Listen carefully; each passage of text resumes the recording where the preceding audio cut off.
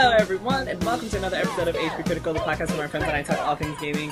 I'm Jarrell, joined by Brandon, Kelly, and Gabe, and this week we've got a lot of stuff to cover because I'm sure you guys missed us last week, so we're here with a little bit of stuff from last week and everything from this week right before E3. And to begin with, because we're going to jump right into it, Brandon is going to tell us a little bit about a tweet and ask us a question. Absolutely. So, this was a few weeks ago at this point, but basically a Twitter user by the name of Paris, at Vicious696, tweeted something interesting to the following. Republic Commando game featuring the Bad Batch. And that tweet resonated with me basically because I was literally thinking the same thing. Because, like, I watched the Bad Batch and I had played Republic Commando, at the beginning of the month for, like, Star Wars Day. And that's literally just, like, that's all I was thinking about, like, if they redid or did a new Republic Commando with the Bad Batch themselves. So it did get me thinking because that would be, of course, a revival if they did that, like, of the Republic Commando IP, so to speak, featuring the Bad Batch. And we have that with the Battlefront games where they were gone and now they're back. So the question I have to all of you is, do you have a classic Star Wars franchise, a gaming, that is, that you guys enjoyed? And if so, what would you like to see return? We'll start with Jarrell. I was going to say the funny part is I'm prepared for this question and I don't have the answer. But I do. It is Battlefront because that's the only Star Wars game I played. That's it. Game. For me, it'd have to be the actual games based off the movies that came out from Lucas Art, I believe it was, way back when. Yes. I don't remember Phantom Menace that much, but I do remember like a Naboo level where I was Qui-Gon Jinn. That was pretty fun. But Revenge of the Sith, for what it was like actually a pretty damn good, movie to game, video game. I like to see, that get, a nice little like, oh, like, here, it's been a while since you've actually played through the movies. Let's remake them a little bit better. That'd be cool. And this came out I think on PS3. It was one of the old Clone War games, but it was a Clone War game based off like the beginning of the series, not what we have now. Yeah, you're talking about the Star Wars The Clone Wars video game, correct? Yeah. The one that came out like right after Attack of the Clones? No, this one like had the art style of the current Clone Wars, but like it literally released I think like around season 2 or 3 of the first Clone Wars. It's a very not well known game. Was it on the Wii by chance? I actually can't remember. I just remember playing it on PS3. Okay. Yeah, I might have gotten a PS3 port as well, because there was a game called Star Wars The Clone Wars Republic Heroes, I think it was called, which was really ambitious. Unfortunately, that game was actually trash. Which is sad to say, because I love the Clone Wars, and they got all the voice actors. Literally, they got the entire cast of the show to reprise their roles for this thing. The visuals looked like it was like from the Clone Wars, but no, that game was not. Yeah, that's the game, Republic Heroes. Yeah. Oh man, and I was so disappointed because it had all these systems where you could do all the cool stuff from the show, but it just was not implemented well at all. And apparently there was a DS one that had like an exclusive plot, like that was actually really good, but that one was also not good. But it did have interesting concepts, which they ended up using for an arc in season 3. So at least it wasn't all to waste. But yeah. All right. Hey Kelly, what about you? I've only really played Battlefront, but I think that if I was gonna create one out of my own head, to see something, I think you said it I feel like you said it before, but it was like that MMO. Was that the Old Republic? Yeah, well, there's the Old Republic, which is the current MMO, but before that there was Star Wars Galaxies, I think it was called. It was the former MMO that they had. Yeah, I think I'd like to see something like that, but I've played a lot of Battlefront. Used to be one of my main games that I played, so I'd like to see them making those. Yeah, I'd like to see a Star Wars MMO. I just think that would be really fun. I've never played one, but I want to, so if that answers the question, I'm in. Yeah, sure. Yeah, so for me, there is quite a lot of classic Star Wars games that I've touched over the years. I loved Bounty Hunter, loved Knights of the Republic. Like you guys said, Battlefront. I love the original Battlefront. I like the current Battlefront a lot. I already said the Republic Commando, but my actual answer is a bit of a wild card because on that same May the 4th stream, I played Republic Commando, but before that I had also played Episode 1 Racer, and that game really does hold up, honestly. Like, graphically, it's a game that came out in the 64 Dreamcast, so obviously graphically, it don't look that impressive today. But gameplay-wise, it's solid. It is incredibly solid. I am shocked at how smooth that game still felt in 2021. And I honestly enjoyed it more than like F-Zero games, which as a Nintendo fan seems like blasphemous to say, but it's the truth. If I had a gun was held to my head and I had to choose between getting a new Star Wars Episode Racer game or F-Zero, I would choose the Episode Racer game. I'm sorry, F-Zero fans. I like Captain Falcon, Falcon Punch, all that good stuff. But like Episode 1 Racer is clean, man, and they could do more with the universe, especially with like the current canon. They have so much more planets that they can draw upon. Yeah, that'd be great. And too, because I love Knights Republic. It's my favorite Star Wars game of all time. But anyway, that's all. That's me. I'll take it away, Jero. Why did you choose violence, bro? Why you gotta? Why do you have to like kill yourself? Like, why does a gun have to be held to your head? I'm just saying, if I had to choose between one, like people, you see Twitter takes all the time about people asking F-Zero, and like I get it because I have played F-Zero and I love that series, but like. I was just shocked about like Episode 1 Racer is a very similar game. You got like these futuristic cars that are not really touching the ground and like going at a really fast pace through all these like space-like worlds, and I just really enjoyed it, man. It's like they're two very similar games, but like even barring the Star Wars license, it's just I just had a lot more fun playing Episode 1 Racer. Well, speaking of making just imagining. Sorry. No, go ahead. Go ahead. You're imagining what? No, I was just gonna say I'm imagining. Who is walking around putting guns to people's heads and being like, you have to pick a Star Wars game? Choose a Star Wars game now! I'd be like, oh my god, that's all I know. I don't know if you're lying. I don't know, man. Okay. Anyways, go on. Sorry. Yeah, so speaking of making decisions, voice actress Erin Fitzgerald revealed that she stepped down from the role of Ramlethal in Guilty Gear. In a tweet, she said, I happily stepped away so the developers could cast more appropriately. She expanded on that, stating that, she wanted to give voice actors of color opportunities to voice the very limited amount of POC characters in video games. Although, not necessarily in fighters. I feel like fighters are very diverse, but whatever. Do we have any opinions on this? Stepping down so that someone of the proper ethnicity can properly represent that character. Well, my thoughts on the subject, basically, with her stepping down, like, obviously, she didn't have to. This was entirely her choice, and I do respect her decision on that. And like, again, I view acting and voice acting in pretty much the same context, because you're acting. It's acting. The only difference is, whether you're seen on screen or whether it's just your voice, but there's different ways in which that can be approached. And again, because they are both acting, there is a merit to having the same ethnicity voice a character of that role, because I think that brings something to the character that another race wouldn't be able to really nail down. Because there's this unfortunately happened when Mirko of My Hero Academia came out. She's voiced by oh my god, I don't want to even try to butcher her name. I would feel terrible. But she's like half black, half like Puerto Rican. And but she apparently, according to the people that heard her voice, didn't sound black. So she was under fire, like, oh, Mirko should be black. And then she was like, hi. So it was like, it's so stupid. But that is just to say that black does not have one sound, people. And that's, I think, important to note as well. That just because a character is black does not mean they're going to sound stereotypical in that sense. It's just like all different, You're going to say something, Drew? Yes. For anyone who's listening to this, do not fucking write a tweet again to HP Critical telling me that Mirko is not black. Aww. Please stop. I literally had a conversation with someone for 4 days about it. And then someone else randomly, first of all, this happened in February and people are still finding that tweet. Do not write me about it, because I'm going to tell you the same thing I always say. Okay? That's it. Callie, Gabe, do you guys care about, do you have anything to add to this conversation? No? Can I? Well, yeah. I have something, but I didn't know if Kelly was going to talk or not. Okay. Kelly, you're muted. I was muted.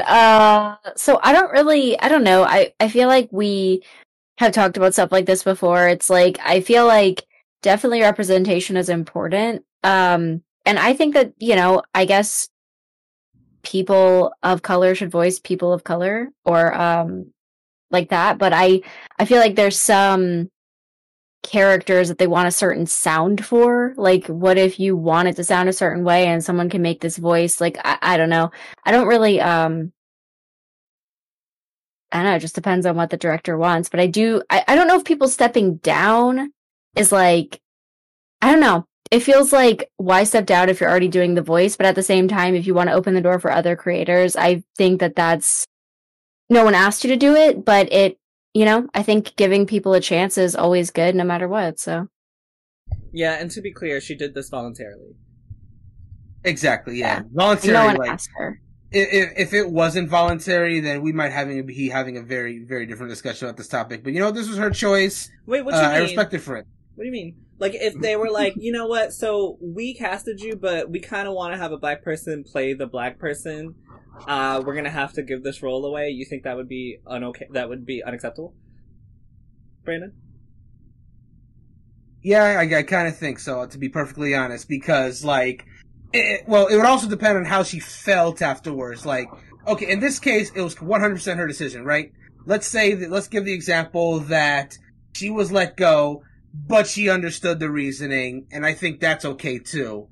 But if she wasn't okay with it, well, I don't know, that would say more about Erin Fitzgerald's character, I suppose, but I just think there would be more to discuss there than you can't just because oh, sorry, go ahead. No, I was just gonna say, the fact that it's, amicable, I think speaks to Kelly's point where, if she was already the character, right? Because the fact is, I stand by what I said before, that I think that persons of color should voice persons of color, but, that's not always the case. It just isn't. And I don't think that necessarily makes the character worse for it. I was just gonna say, I can just imagine her having a string of tweets being like, fuck them, they fired me so some black lady could voice this black character, fuck them, how dare they. You're right, what are you supposed to do in that situation except for sound like an asshole? Yeah. Right, did you want to jump in on this before we move on? No, I think everything's been said. Okay. Okay. Sorry. You said that so solemnly. So, something else that came out last week. Everything's been said. Right? I think everything's been said. That's okay. So something else that came out last week was a survey that shows 59% of women hide their gender while gaming to avoid harassment. I want to tie that into something else as well, but let's talk about that first. Obviously, it's clearly true, first of all, so also anyone who's listening, I'm sure if you're listening, you don't doubt these statistics. Kelly, I'm going to ask you, how do you feel about hearing that 77% of women admit to dealing with some form of harassment while gaming?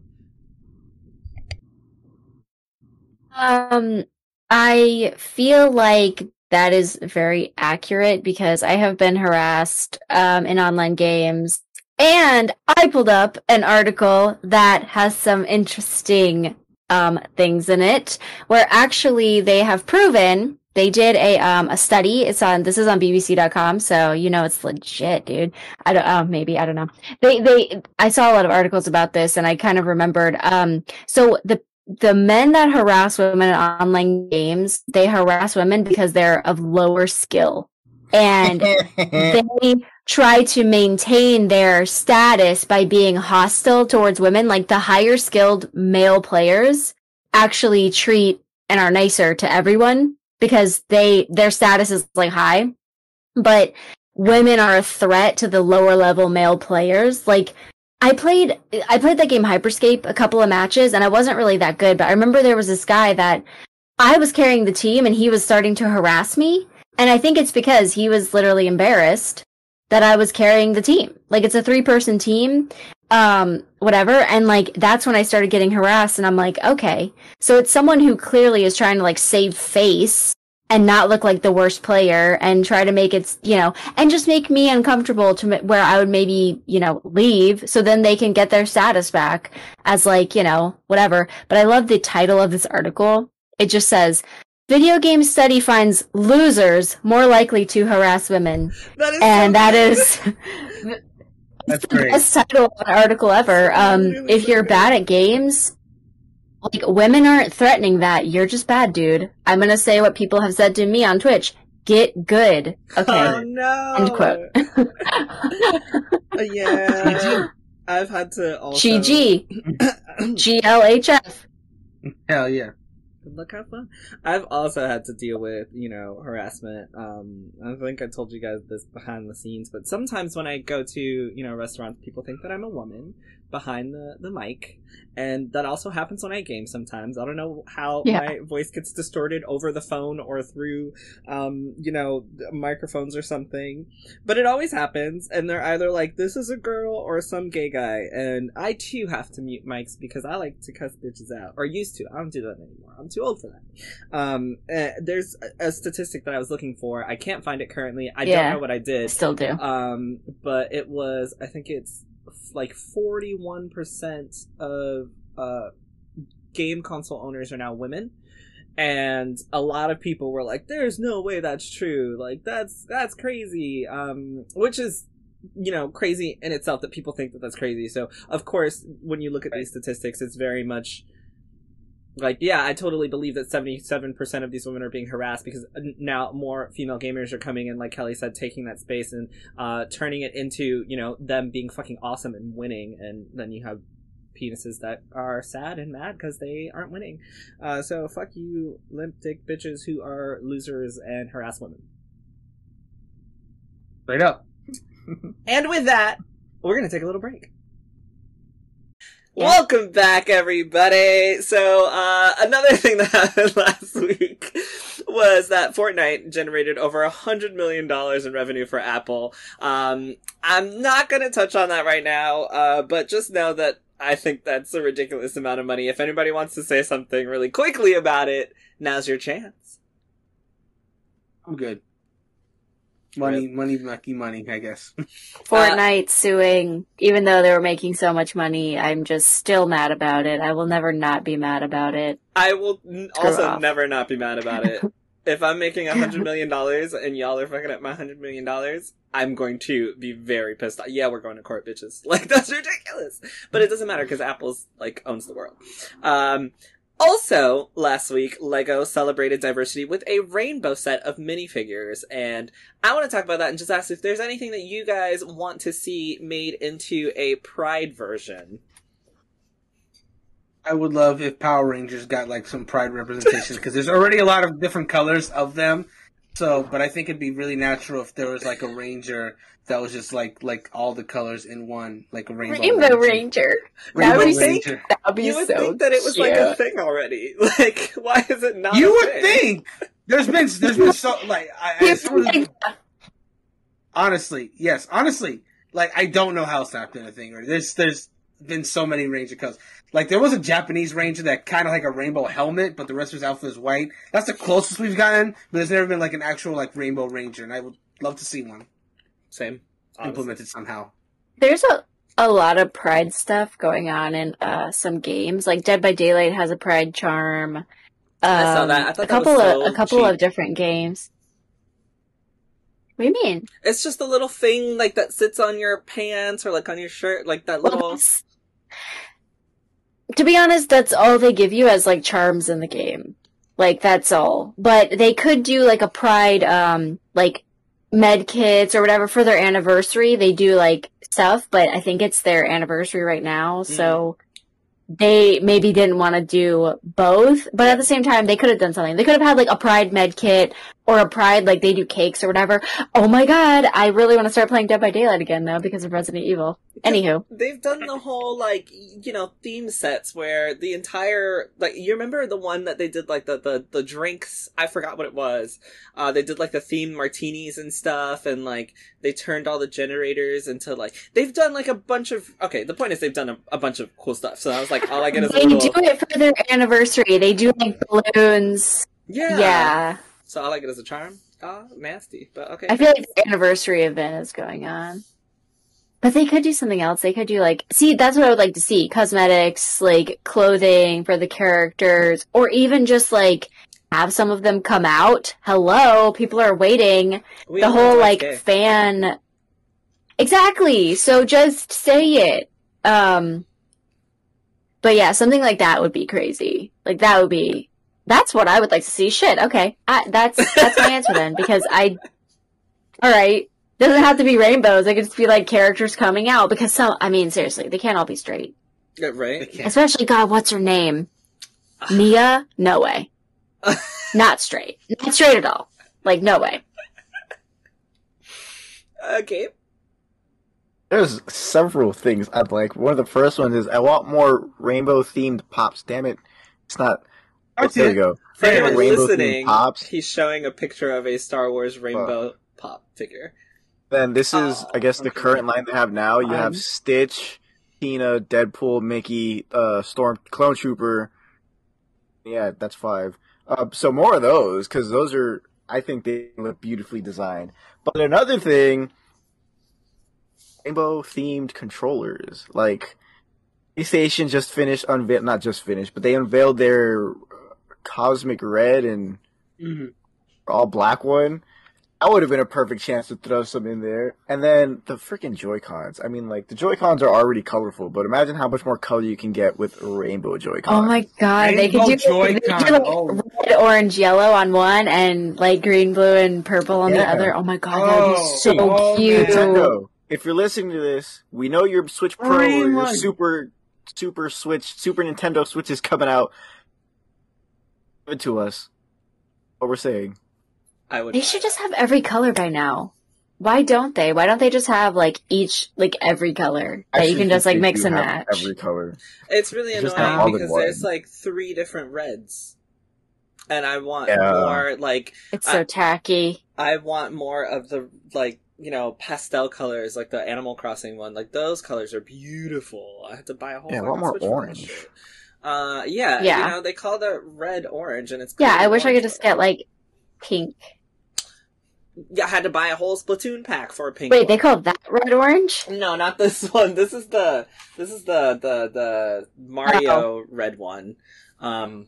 It's the original one. Oh yeah, yeah. This is It's the that. original one. That's Yeah, what. Oh, that's okay. red. Yeah, that one's more like a peachish, like a coral red. I feel like, but that It one that does Jarrell be. has is like red, Yes, Mario that's red. But, for and they sure. have like 3 different reds because they have another red. This Super Mario The Odyssey Mario red. Odyssey one, yeah, is it the one? Yeah. I Yeah. don't even. I have every Joy-Con ever. No, Joy-Cons would be really cool. I'll move on now to something else that happened last week, which was the unfortunate passing of Berserker's creator Miura Kentaro, and anyone familiar with Final Fantasy XIV might know that oh my god, what is that class? Dark Knight. Oh my god. The Dark Knight class from Final Fantasy XIV is loosely based off of his manga, and a bunch of players got together to dress in their Dark Knight classes and pay tribute to him, and I thought it would be very pertinent for us to just mention how awesome that was, and the amount of inspiration that the Berserker manga brought to video games in general as a whole, and anime. Yeah, honestly, Berserk has been like one of the most influential manga of all time, and Guts is such an iconic figure with his big sword. It's influenced so many people. The most notable example in today's gaming would be Miyazaki, the creator of the Dark Souls series and Bloodborne and such, especially Dark Souls. If you play Dark Souls, you'll see a lot of references to Berserk in terms of lore, and especially if you have a character that's wielding a greatsword, you're basically Guts at that point. It's honestly kind of shocking that FromSoft has never even developed a Berserk game, because I feel like it'd be really good, especially with how twisted that world is. Like a world like Berserk is hard. That seems to go really well with the MO of the From Software games, of being like games that are intentionally difficult. Like I can imagine a Berserk video game with Souls-like combat to be, appropriate just for the difficulty and how dark they would get with the source mirror. But anyway, that's besides the point. Berserk has definitely influenced a lot of different people, a lot of different creators. Its art is very iconic.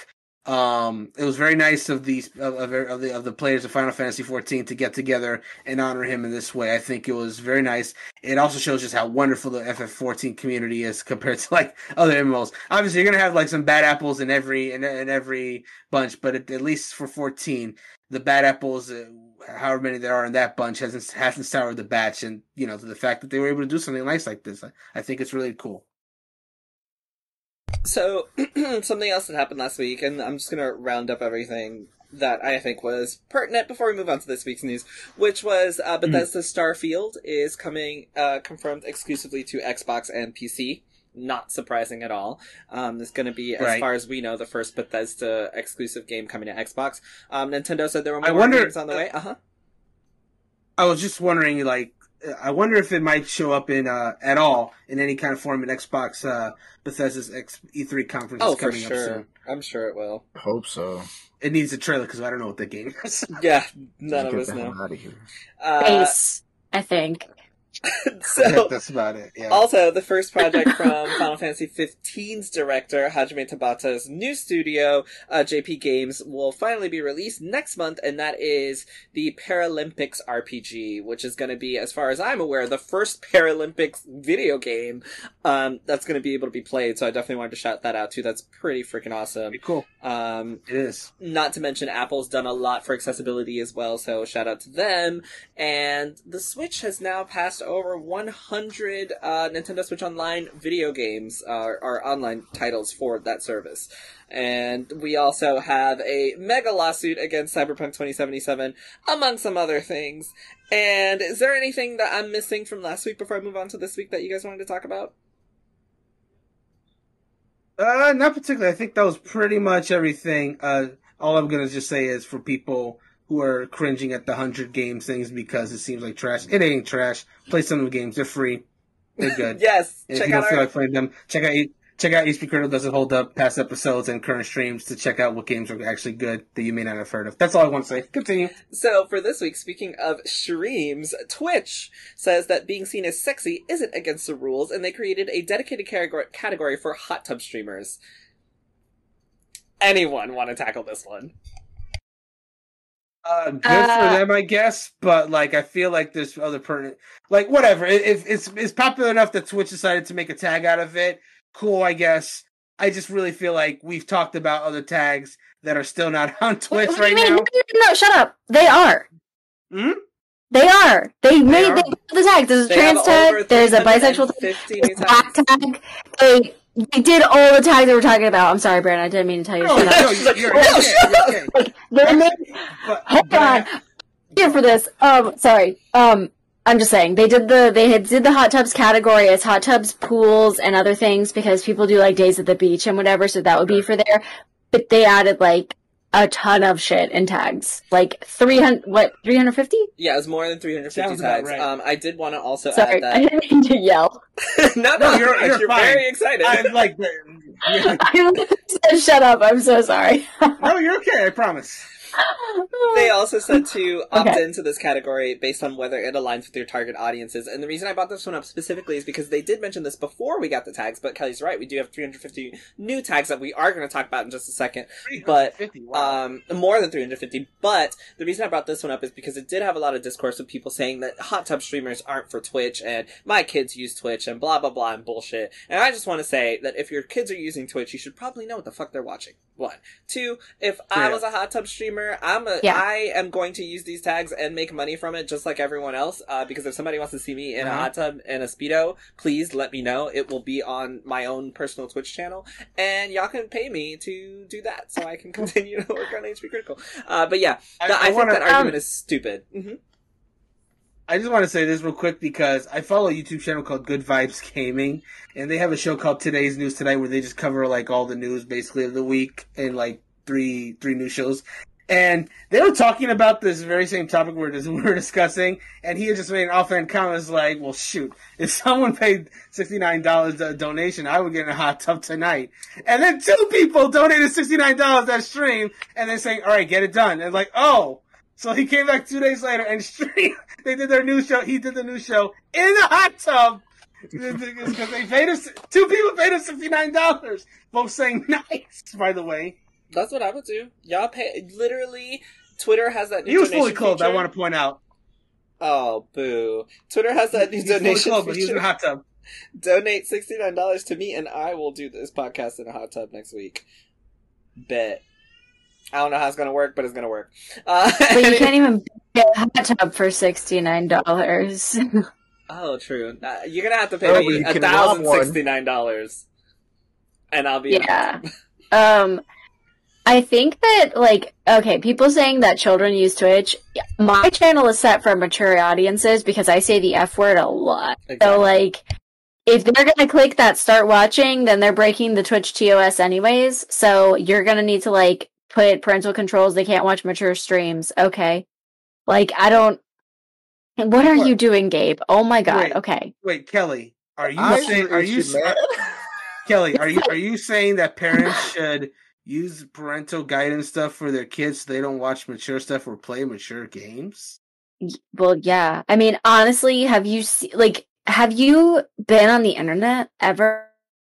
The Hello? internet, it is a dark place. You mean to tell me that there's children on Twitter? This app that's rated M for mature. Listen, like, I think that children being anywhere is, like, gross, but and ruining my day. But on Twitch they should be supervised. Children should not be on Twitter. Wait, they're on Twitter? This is like news to me. There's some 13-ass, 12-year-old ass kids on Twitter just looking at whatever naked art that people post on their Twitter because, you know, it's free for all on Twitter. Honestly, I literally scroll through sometimes on my Twitter and it's just like a naked woman. I'm like, because I see stuff that people like, and I'm like, like, I want to see shit that you like. People's likes? Yeah, Gabe, your likes of naked women. I'm joking. First of all, I stopped doing that as soon as I got accepted for HP Critical. I was like, no more. Stop liking. For HP Critical? You can do whatever you want. Who cares? Okay, anyways. It's just to save face, just in case, like, oh, well, whatever. No, but I haven't seen anyone's likes in, like, about 3 or 4 years. Maybe it's just if they're naked women. I don't know. Oh, I guess my followers are goody two-shoes who don't like pictures of naked women because... Well, anyways, that's, yeah. I'm on mute. I see likes as well all the time, and so, you know, when I'm following game journalists, I just get a bunch of, like, video game stuff, but then when I'm following someone personal, I'm like, what is this? And I look and I'm like, oh, it's a friend of mine liking porn. Seriously. Whoops. I'm like, oh my Yeah. god, like, this is not, and, you know, if your phone's not on silent and you're out in public scrolling Twitter for video game stuff, and then you, like, yeah. Anyway, so, speaking of those tags, Twitch added over 350 new tags to celebrate yourself and your community. They have tags related to gender, sexual orientation, race, nationality, ability, mental health, and even more. They have an entire post. I'm going to read a little bit about it from the Twitch blog on blog.twitch.tv. And basically, I'm actually not going to read a little bit about it because I don't want to go over time, but... there is a section here that says keeping your streams safe, and it says our hope is that these new tags help every community, but especially those that are underrepresented, grow and thrive. As with any means of discovery, there are bad actors who may use the ability to find streams for malicious purposes. Users that utilize these tags as a means to harass those displaying the tags will be subject to enforcement of our hateful conduct and harassment policy. In order to help protect against malicious behavior, we recommend creators familiarize themselves with the available moderation tools, utilize moderators on their channels, and report anyone who violates our community guidelines. Anyway, yeah, so the tags, like Kelly mentioned, you know, they have a black tag, they have a trans tag, they have, LGBT tags, they have also, very importantly, they said that we will, quote, we will also... woman tag. They do. They said, we will also remove references to ally from the LGBTQIA plus tag and are instead creating a standalone ally tag. These additions won't change how tagging works and are completely optional. They simply give creators more choices. And I know that we talked about that, so I was like, good shit, Twitch. It's so crazy that you guys are trash so much and then you finally do something that's good. But you know, you gotta shout out and give them, credit where I just feel like I kind of feel bad because I feel like they were probably working on this for maybe like a long time, and people just kept like saying like, Twitch, you just can't do anything, we can't get anything, and blah blah blah, and then they're like, God, we're working on it, but we're not saying it yet. Or do you think they really just waited until like people would not stop, and then they were like, okay, we gotta do this? I just think it's the sheer amount of tags. They didn't just give one. I think they had to be working on this for a while. Yeah. Yeah, and like people were just like so mad, but like they finally gave us tags. Yeah, they didn't drop 300 like in a day. Like this had to have been like some internal meetings for a while. I agree with you guys, but I also don't think it was that long. I think that. So first of all, they do mention that this was announced earlier than anticipated. And I'm pretty sure what they were gonna do is wait until June 1st and be like, hey, so we know all you gay guys are out there, all you lesbians and gays and bis and asexual and all you assholes that have been talking shit, guess what we got for you? Bullshit tags! I hope it makes you happy. So I'm pretty sure that we're gonna wait until July 1st to do this, or June 1st, excuse me, to do this. And the pressure made them release it earlier, and low-key, I'm kinda happy that the pressure made them release it earlier. I don't want identifying tags that would make a better, and more diverse Twitch being used as a marketing ploy for a LGBT month celebration bullshit. So I'm actually happy that they were pressured into doing this. And I don't feel bad for them because how long I don't know how long they've been working on it, but also how long have we been asking for it? Like, I don't feel bad for them. I feel like this is something that once you started with the LGBT tag, why did you stop there? And they do actually, they do actually mention that in the article, and I'm not going to read it because I want to move on, but anyone who does want to know their stance on that, you can totally read the article at blog.twitch.tv. They do mention that they started with this tag and they wanted to, move forward, but I feel like sometimes companies need pressure, right? We talked about the Elf Cosmetics thing, and, Elf has pressure. I wasn't even going to bring this up, but I'm going to bring it up really quick right now. Elf has been pressured for not having any diversity on their streams, and so now they're just reaching out to, as far as I'm aware, they've been reaching out to light-skinned, what could be passing for black women who are not makeup artists, and asking them to be a part of their stream, and they continue to pass over people like Milady Confetti, who is someone that everyone keeps saying that they should be working with. And a lot of people that they have been reaching out to have just been, saying no. They're like, no, we know what's happening. So what Kelly said was essentially true. They're shooting themselves in the foot, and they don't get diversity right. And so, to me, these companies, especially Twitch, after everything that you've been through, and for being out for so many years, how long has Twitch been this big? It's been years that people have been able to make money off of streaming content to the point that Twitch is so big that it's no longer just in the beginning it was known for gaming. Twitch is literally everything now. So to encompass so much and to wait X amount of years after being this big, after being bought out by Amazon, to finally have 350 tags, I don't feel bad that you guys were getting shit for it, because I feel like this is something that is not, I don't know, but I'm assuming it's not that difficult to create tags for people to self-identify. If it were a system where, you had to go in and make sure that this person is this, and they can only use this tag if they represent this, and, if there was some back-end stuff that was, AI generated or something more difficult than just having individuals create their own tags, then I might be a little more lenient, but I'm not. And that's all I have to say on that. Congratulations, Twitch. Thank you for doing something right, because I know it sounds like I'm complaining, yes, but I'm very excited for this. I think this is really awesome. I think this is a great first step, and I can't wait to discover new streamers from my own marginalized groups. And also, thank you for removing the ally portion. And please, I'm writing an article right now. Please do not use these tags if you are not a part of that marginalized group. If you ain't black, don't use a black tag. Please, because I'm going to call you out, and I'm going to report you to Twitch's hateful conduct and harassment policy and say you're a liar. Don't do it. If you're not LGBT, please don't do it. Use their new little ally tag bullshit, which I don't even like that, because I don't trust it. I feel like anyone could just throw in, I'm sorry, I know Kelly's making weird faces. I feel like anyone could just throw an ally tag on there and then get rated for some nonsense, or they could do it as a joke, and then, I'm searching the ally tags, and, I go into a stream and everybody's just talking bad shit about gay people. Anything can happen. I don't personally like the ally tag, but I feel like I feel if you feel the need to add the ally tag, you and your community should already represent what that ally tag does so that you don't need it. That's how I feel about it. And that's all I'll say about it. Does anyone else want to hop in on that? Nope. No, I feel like I talked so much that I just shut everyone up. I'm so sorry. Anyway.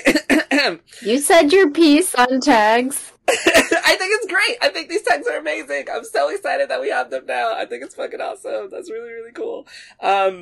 So there's also a tweet that I share with you guys that is from Taifu de Wolfo that said corporations don't care about pride, and it was a image of Bethesda France, Bethesda Brazil, Bethesda, and Bethesda ANC, and they all had the little square logo that were in pride colors, and then Bethesda Russia, Bethesda Middle East, and Bethesda TR did not, because obviously that's a whole nother issue with laws in the LGBT and Russia, etc.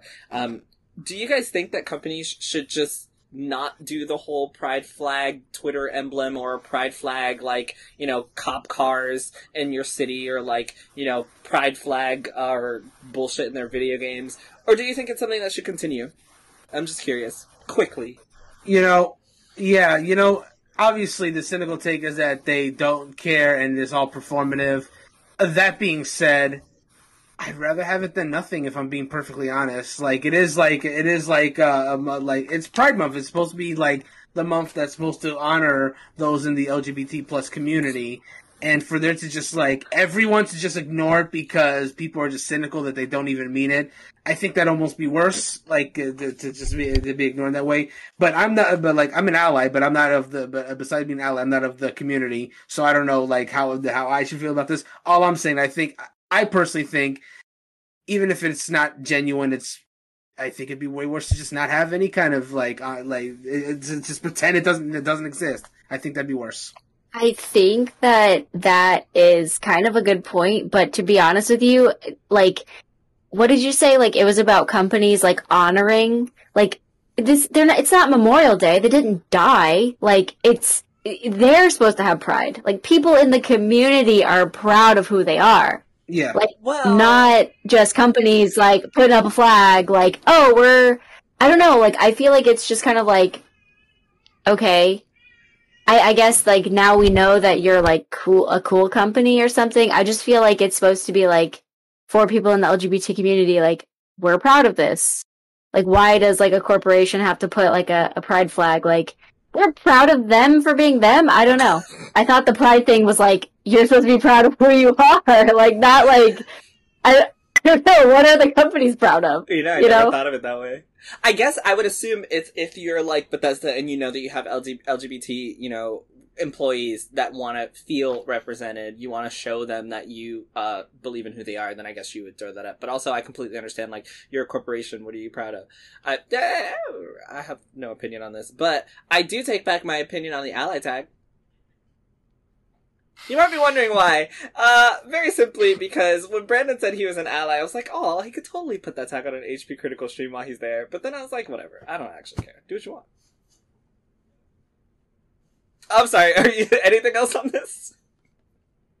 No, I just wanted to point out, you know, when these corporations and these businesses, whatever, like, they change their profile pictures to include, like, you know, the pride flag or whatever, Fall Guys has actually had theirs on since they first put it on at the beginning of, not the beginning of last year for Pride Month. And to be honest, a lot of these corporations, their signs do look better with the rainbow. So if you want to, I guess, openly say, like, hey, you know, we support all you guys and whatnot, you know, leave your cool colored design on until, like, there's another special event or something, because yeah, or why can't we just, like, pick that all the time? Like, why can't, you know, someone just pick rainbow-colored logos on their phone or wherever, like, all the time? Why can't we just have that?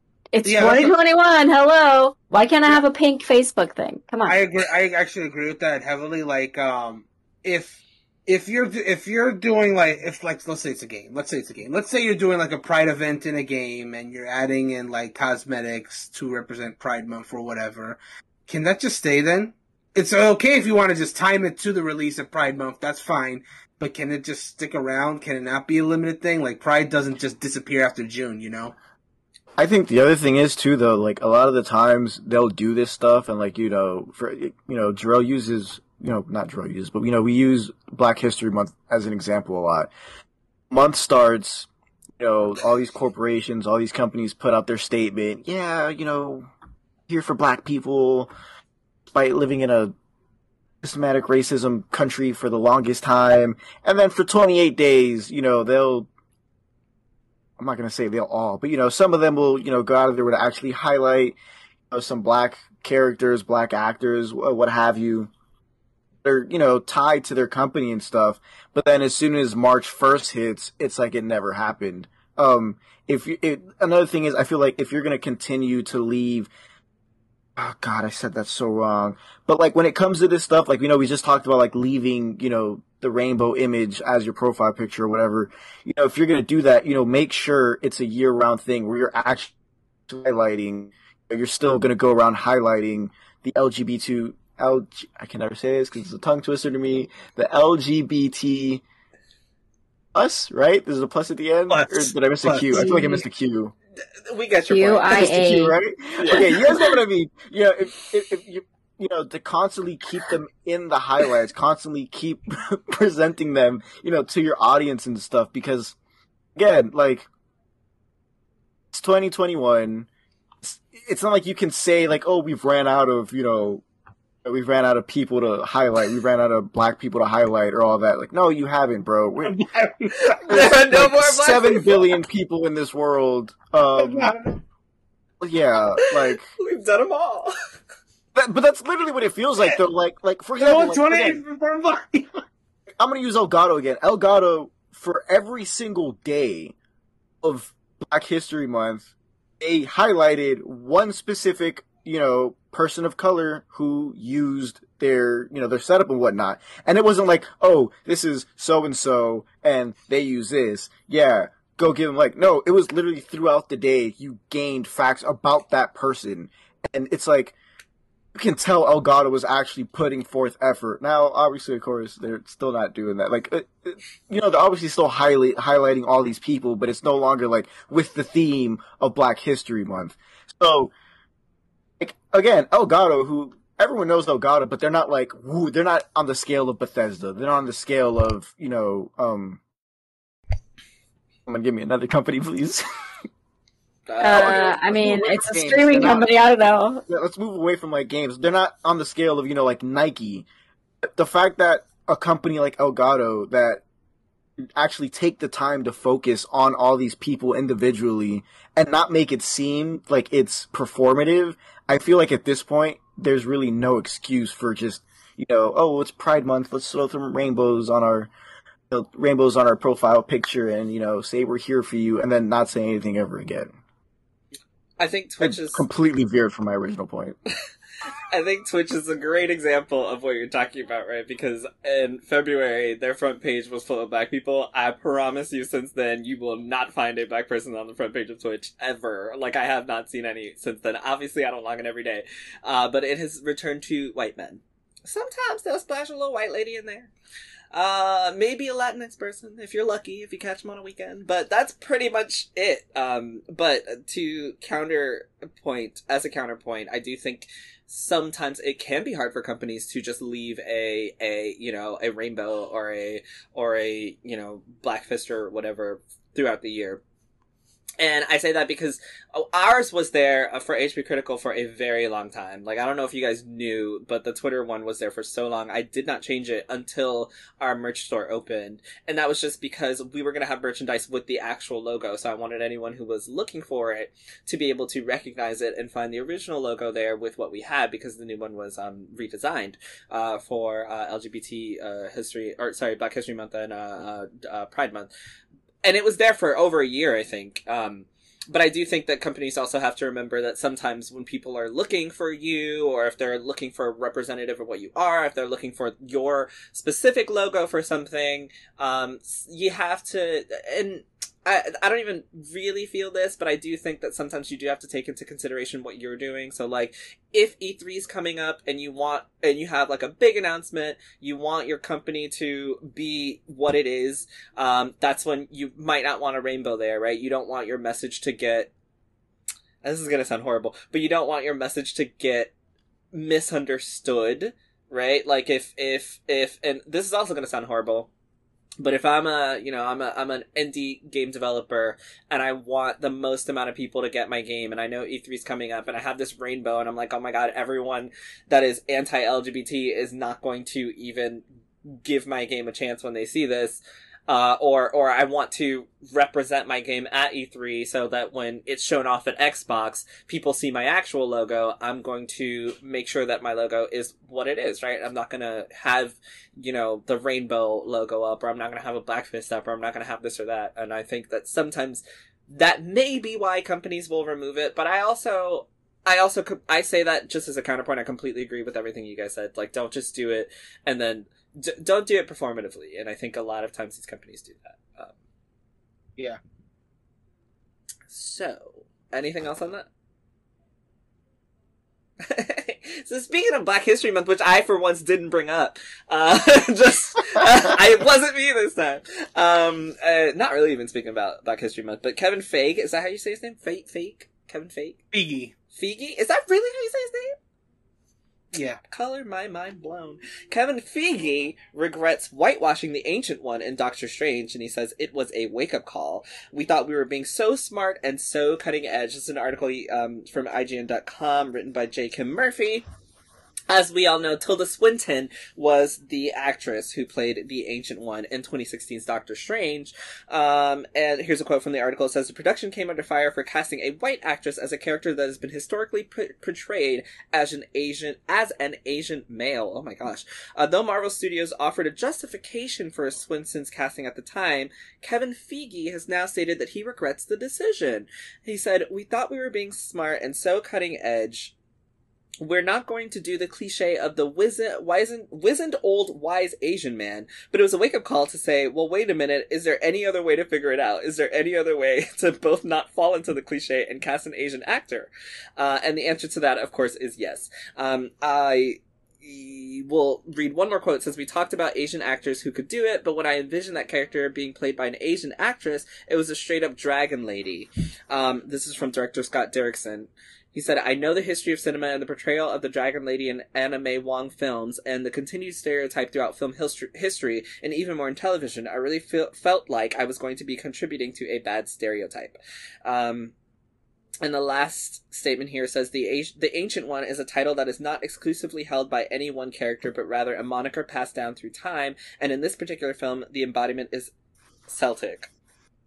That was Marvel's official statement on the casting of Tilda Swinton. So, any thoughts on Tilda Swinton being cast, or Kevin Feige's response of regretting the casting decision?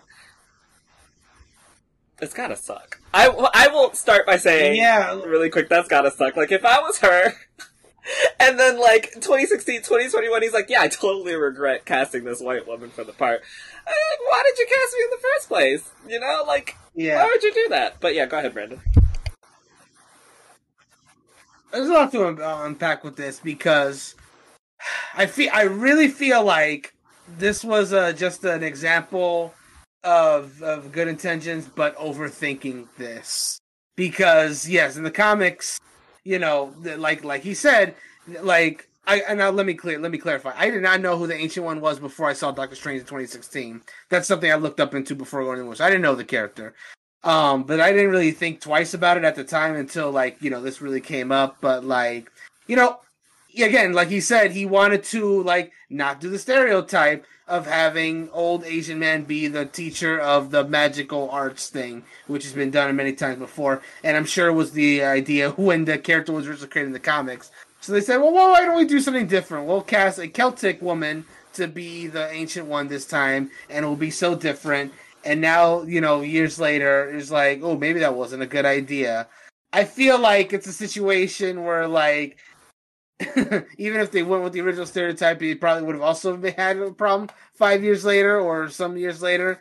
Like, I think the honest solution probably would have been to like cast like an Asian woman to do the role. Like that seems to be the solution. But again, I go back to my original statement. I think this was kind of like a good intention, but overthinking it. Like, and that's really just what comes to me in this situation.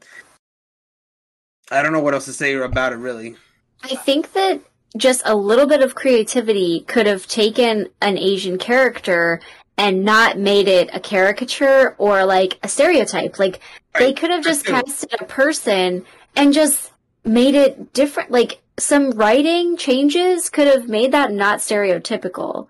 And I feel like now it's easy to say, oh, we put a white woman in the role. Oh, well, I really wanted to not be stereotyping. Okay, it's easy to say that now. I mean, Tilda Swinton is a great actress. Okay, we're not saying that. Obviously she got the role for that reason. They were casting a woman. She was a really good actress. But like there were other ways to make it not stereotypical. They could have just, like I said, they could have written it differently. They could have done a lot of things with it. I think that coming out now is just kind of weird, unless, was there like people complaining? Like, I don't know why this is all of a sudden coming out. Maybe he really just regretted the decision. I mean, you'd think that like a large blockbuster hit like this, you would maybe like, mull these things over a little bit more. But like I said, I thought that the character was great, to be honest, but I could see it being a different person. Like, it was kind of weird that it was her to me, to be honest. I was just like, this is strange. Like, and I know the movie is called Doctor Strange, but that was just super strange to me. I was just like, this is weird. It was like off-putting. It like, she's a good actress, but I was just like, this is awkward. Like, I didn't really like the character being like that. It was weird to me, but that's just me. That was the other thing too. Is like, barring her gender and ethnicity, she was very atypical to what a typical like I don't know, magical sensei would even be like. The way her character was, like she definitely she definitely did not act like a typical. Like, of course she like imparted information, had codes, guidelines, and whatever. The same thing any other, but the way she handled things was different. The way she was teaching him about the ancient arts, or even that part where she's stuck him in the snow and like relied on him to warp down. She was like, he'll be back any minute now. And she's just like, she started getting nervous, like, oh, what if I was wrong? And he's just gonna die in the snow. So there's stuff like that where she just like wasn't typical. And like you said, it could have been they could have had some Asian male actor, and like maybe not have been stereotypical if it was that similar kind of characterization. You don't, like, just because you have this and this doesn't mean it has to be this. So, can I ask a question? Because I'm not well versed in Marvel films. How many Asian characters are in Marvel films? Because, one, how many Asian characters are there? And then two, isn't, like, you're gonna have to educate me here, isn't the like, one Asian guy in Doctor Strange, isn't he just, like, the Asian sidekick anyway? Is he not just, like, the... Wong? Is that not, like, his thing? Not only that, my next question for them is, why is... If you want to differentiate yourself, and you don't want to do the whole, like, Asian old, wizened person, why is your first go-to a white woman? Like, why is that? You're like, oh, we don't want to do this old Asian thing. Let's just put a white lady in there and call it a day. Like, why was that your creative answer? Like, out of everything else you could have done with that role, you decided that what you were going to do is just place a white woman there. And this goes directly back to the conversation we had about that article, which was, putting a white woman in your game is not, like, it's not the new, oh, I'm so cool thing. It literally is just the next step. Like, this, I think, is the perfect example of what that article was mentioning, because they want to do diversity, but they don't want to be stereotypical, so they just, take a white lady, throw her in there, call her Celtic, let's go. But yeah, I'm sorry, how many Asian characters are in Marvel films? There's more than you might think. Like, we're talking about just Doctor Strange. If we're talking about just Doctor Strange, like it's Wong, I wouldn't necessarily even consider him like a sidekick necessarily, though. Like, if anything, for most of the movie, he was kind of like one of the mentors to Stephen Strange, and then kind of near the end, they became kind of like they kind of like fought together. It's strange. Their relationship definitely evolved during the movie. I actually really like Wong's character. How many black women are in Marvel films aside from Black Panther? Black women. Because I don't count. That's yeah. Besides Black Panther, that's a much tougher. I'm like, there you go. You want atypical old wizened, and they just pass it down. Why you couldn't just have a really cool black lady in the role, right? Or why couldn't you just find an Asian and do it the way it's meant to be? Like, if you're gonna stray from the comics, if you're gonna go just stray from the comics anyways, it doesn't have to be just like a white person. You know what I mean? Like, if you're gonna stick to it, I can see why you would pick like only an Asian person or only this or that, but if you're gonna stray from it anyways, and it doesn't have to be accurate, the casting choices, I'd be like, okay, and like I said, they could have just totally written the character differently. If they're gonna stick a white woman in there anyways, they could have totally written the character differently. And I only bring that up, I only bring that up because of their defense, which was like, oh, they pass it down, it can be anyone. Okay, so if they're gonna pass it down and it can be anyone, why is it not anyone? Like, well, I guess it is anyone, but like, why was white woman your go-to in that sense, I don't know. Yeah. I don't know because I've seen a number of the films, but not all of them. And I don't know how many, Asians were in Thor or in Iron Man or in whatever other movie came out aside from Doctor Strange. So I don't have the repertoire to actually speak on this. To be honest, I can't think of any. There's Hogan in Thor. He's Asian. I mean, Asgardian, but he's an Asian actor plays the role of Hogan. I don't think I've seen I just can't any brown literally Asians. I don't. Name a main character. No, there hasn't been one. Okay. Shang-Chi would be the first. Shang-Chi would be the first, but there hasn't been a main before that. When Darryl asked that, I was like, I can't think of even one. Like, I can't even think of one. Like, at all. Like, why is but then again, I've seen them, like, maybe once all the way through. That's why I'm asking, but then I'm also just like, out of the movies that I have seen, even looking at the Avengers, I can't think of any, and I'm like, why would you take that opportunity away from an Asian actor or actress? Like, I don't understand, and then your excuse is kind of trash. But that's all I had to say on that, unless somebody can provide me with the list. Listeners, send me a list of Asian... The thing is, when it comes to the Avengers, though, like, this is kind of like the thing between, like, the Eternals and the Avengers. Like, I've seen some idiots, like, oh, why is the Eternals cast so diverse? I'm like, well, because you look at the comics, because that's just generally how they are. They come from around the world. They're not what you're used to, which is the Avengers, which, usually come from America. So that's why they're all a bunch of white people, excluding Black Panther and, Okay, Thor did not come from America, though, but he's still white. Yeah. What is his name? The Falcon, Sam Wilson. Like, aside from those, yeah, but Thor's like the alien species of the whole group. Like, that's the thing. Like, I'm not defending them, but like, that's why the Avengers is so like hoity-toity white people. It's because it's usually based within America. Can I also say, I don't think that we should be, on to that point, I'm not asking them to change the Avengers, right? I'm not asking y'all to make Thor a black lady. Like, I'm not asking for that at all. Give me what the comics gave me. Do proper representation. I 100% am not asking for them to change the Avengers.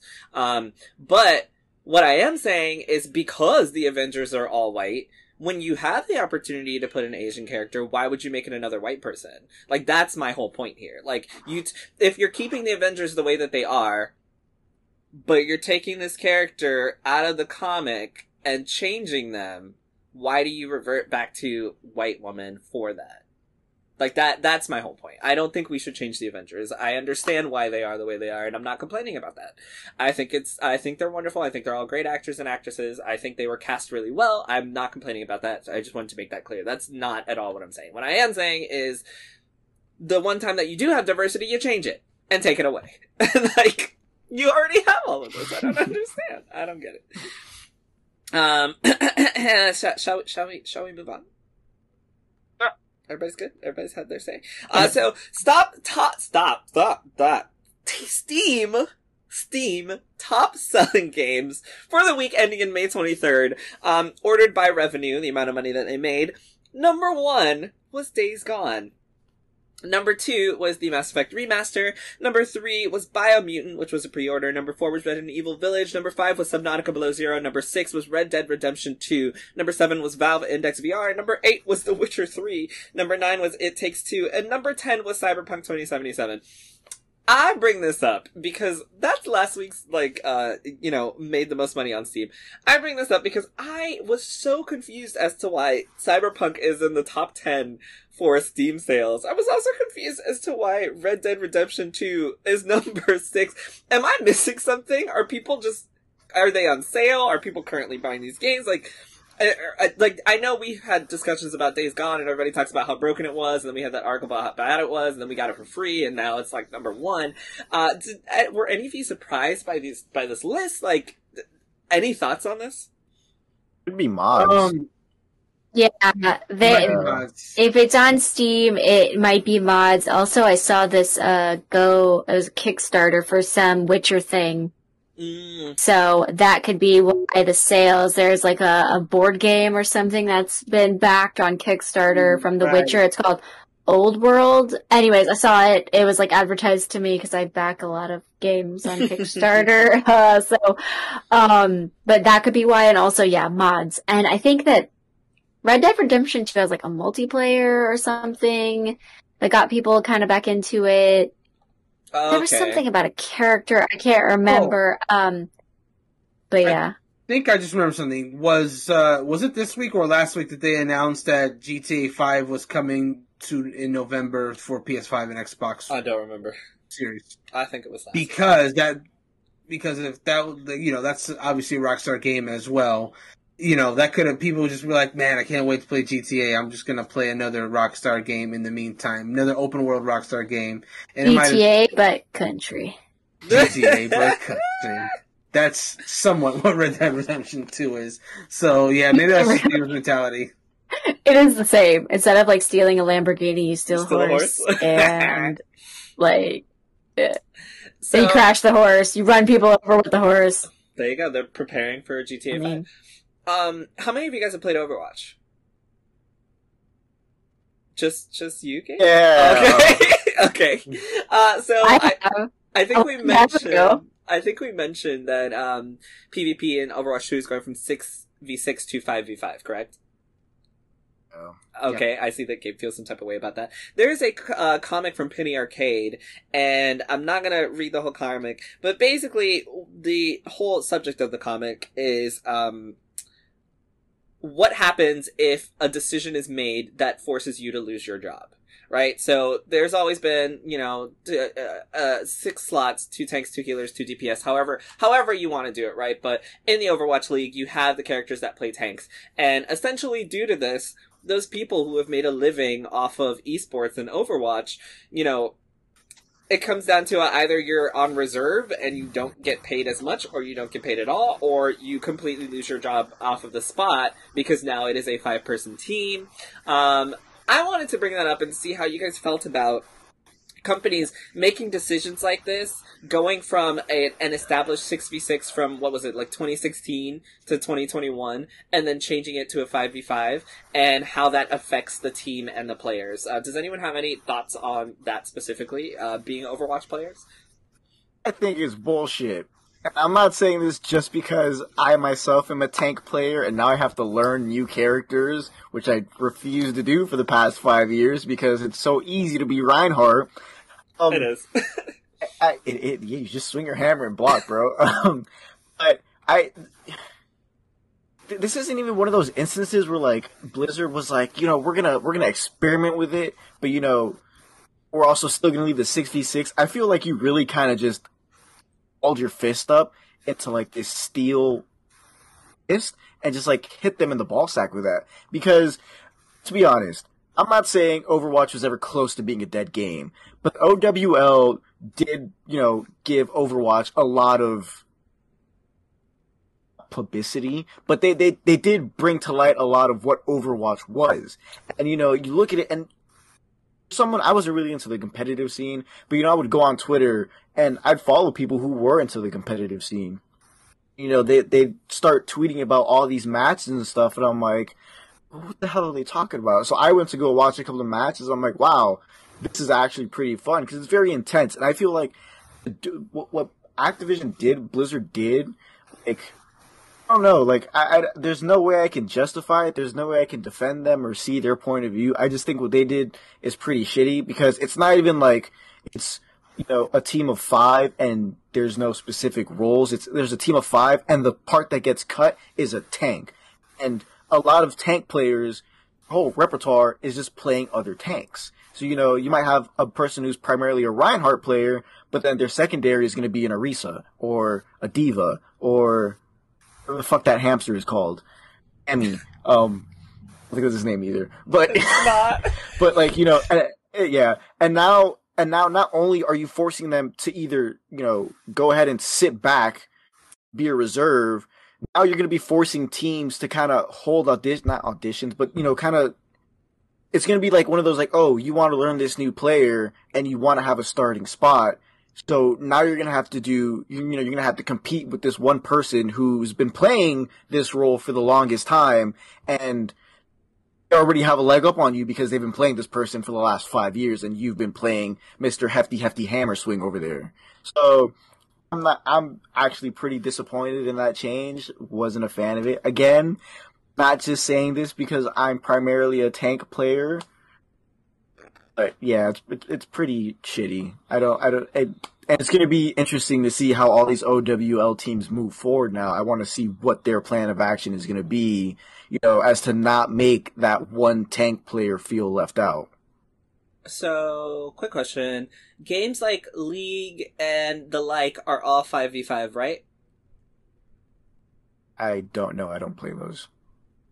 So I'm pretty sure a lot of those titles are 5v5, and Overwatch came out as the 6v6. So I think I understand why you would go from a 6v6 to a 5v5 because that seems to be the standard. The problem is you can't start with a 6v6, screw up, and go back to a 5v5, and then, always, tanks are always fucked. Like, tanks always get fucked in every situation. And I just thought, the comic does say, most people don't lose their job from patch notes, and I was like, that is heavy as fuck, but also so true. I feel like Blizzard just keeps fucking up left and right. But thank you for that impassioned response, Gabe. Kelly, did you want to jump in on that before I move on? Good. Okay. Everything is said that needs to be said. Great. So PlayStation is developing an AI agents that will play games with you. They're collaborating with Sony's artificial intelligence department in order to create AI agents that can play games alongside human players. This was revealed within Sony's latest corporate strategy meeting documents. The notes explain that Sony AI will, which we established last year, has begun a collaboration with PlayStation that will make gaming experiences even richer and more enjoyable. By leveraging reinforcement learning, we are developing game AI agents that can be a player's in-game opponent or collaboration partner. These AI agents may be related to a recent patent from Sony entitled Automated Artificial Intelligence Control Mode for playing specific tasks during game applications. This is an article from IGN written by Matt Purslow. I think this is a really cool idea, honestly. I would love, I'd like to play games a lot. Sometimes I don't get to play with friends.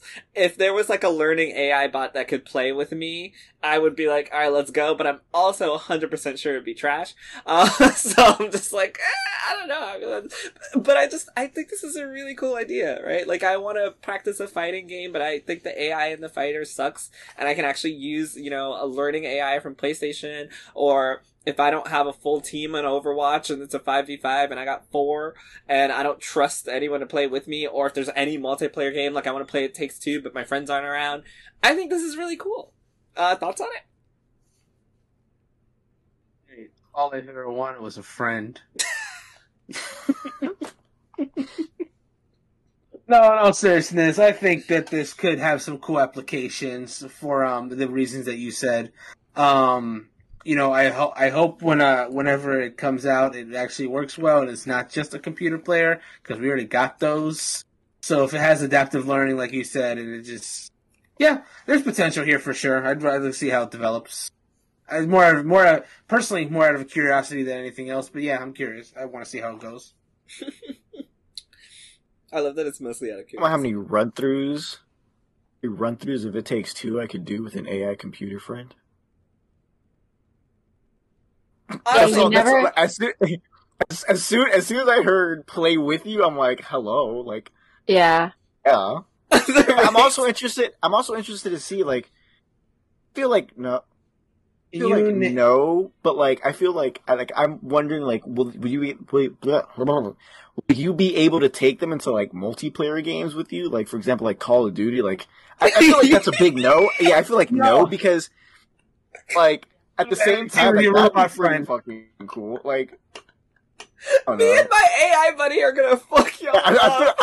I feel like I've just exposed myself to, I feel like, to all our listeners how lonely I am. I don't have friends that I play all these games with, but I'm just interested to see what they do with that. That sounds pretty cool. Wait, like, can you name your AI bot? Like, is that a thing you can do? If Give it a it's whole on the online PS5, profile. it's like, what would you like to name your AI bot? There for like a good hour just thinking Yeah, about I freaking could names. just imagine people are like explaining, like, no, my girlfriend is real. She plays Call of Duty with me. Yeah, her name is like RJ97. Hello. Fail Gamer 21 is going to mow down Call of Duty with his robot. Her name friend, is HK47. Sexy Hot Girlfriend 42069.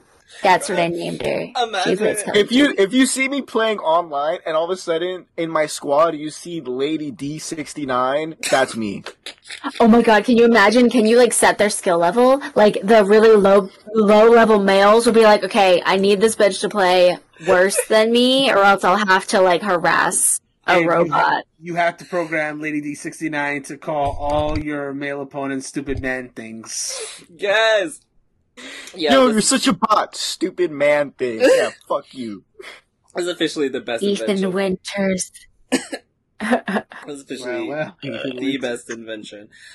So speaking of, hold on a second. Speaking of PlayStation doing patenting things, they have an article over at the SEI blog titled "Creating a World with No Limitations," celebrating GAAD to raise awareness about accessibilities and providing resources. GAAD is the Global Accessibility Awareness Day. So they decided to, like Apple, they decided to celebrate Global Awareness, Accessibility Awareness Day by mentioning how the PlayStation was, gaming for everyone and supposed to be, accessible.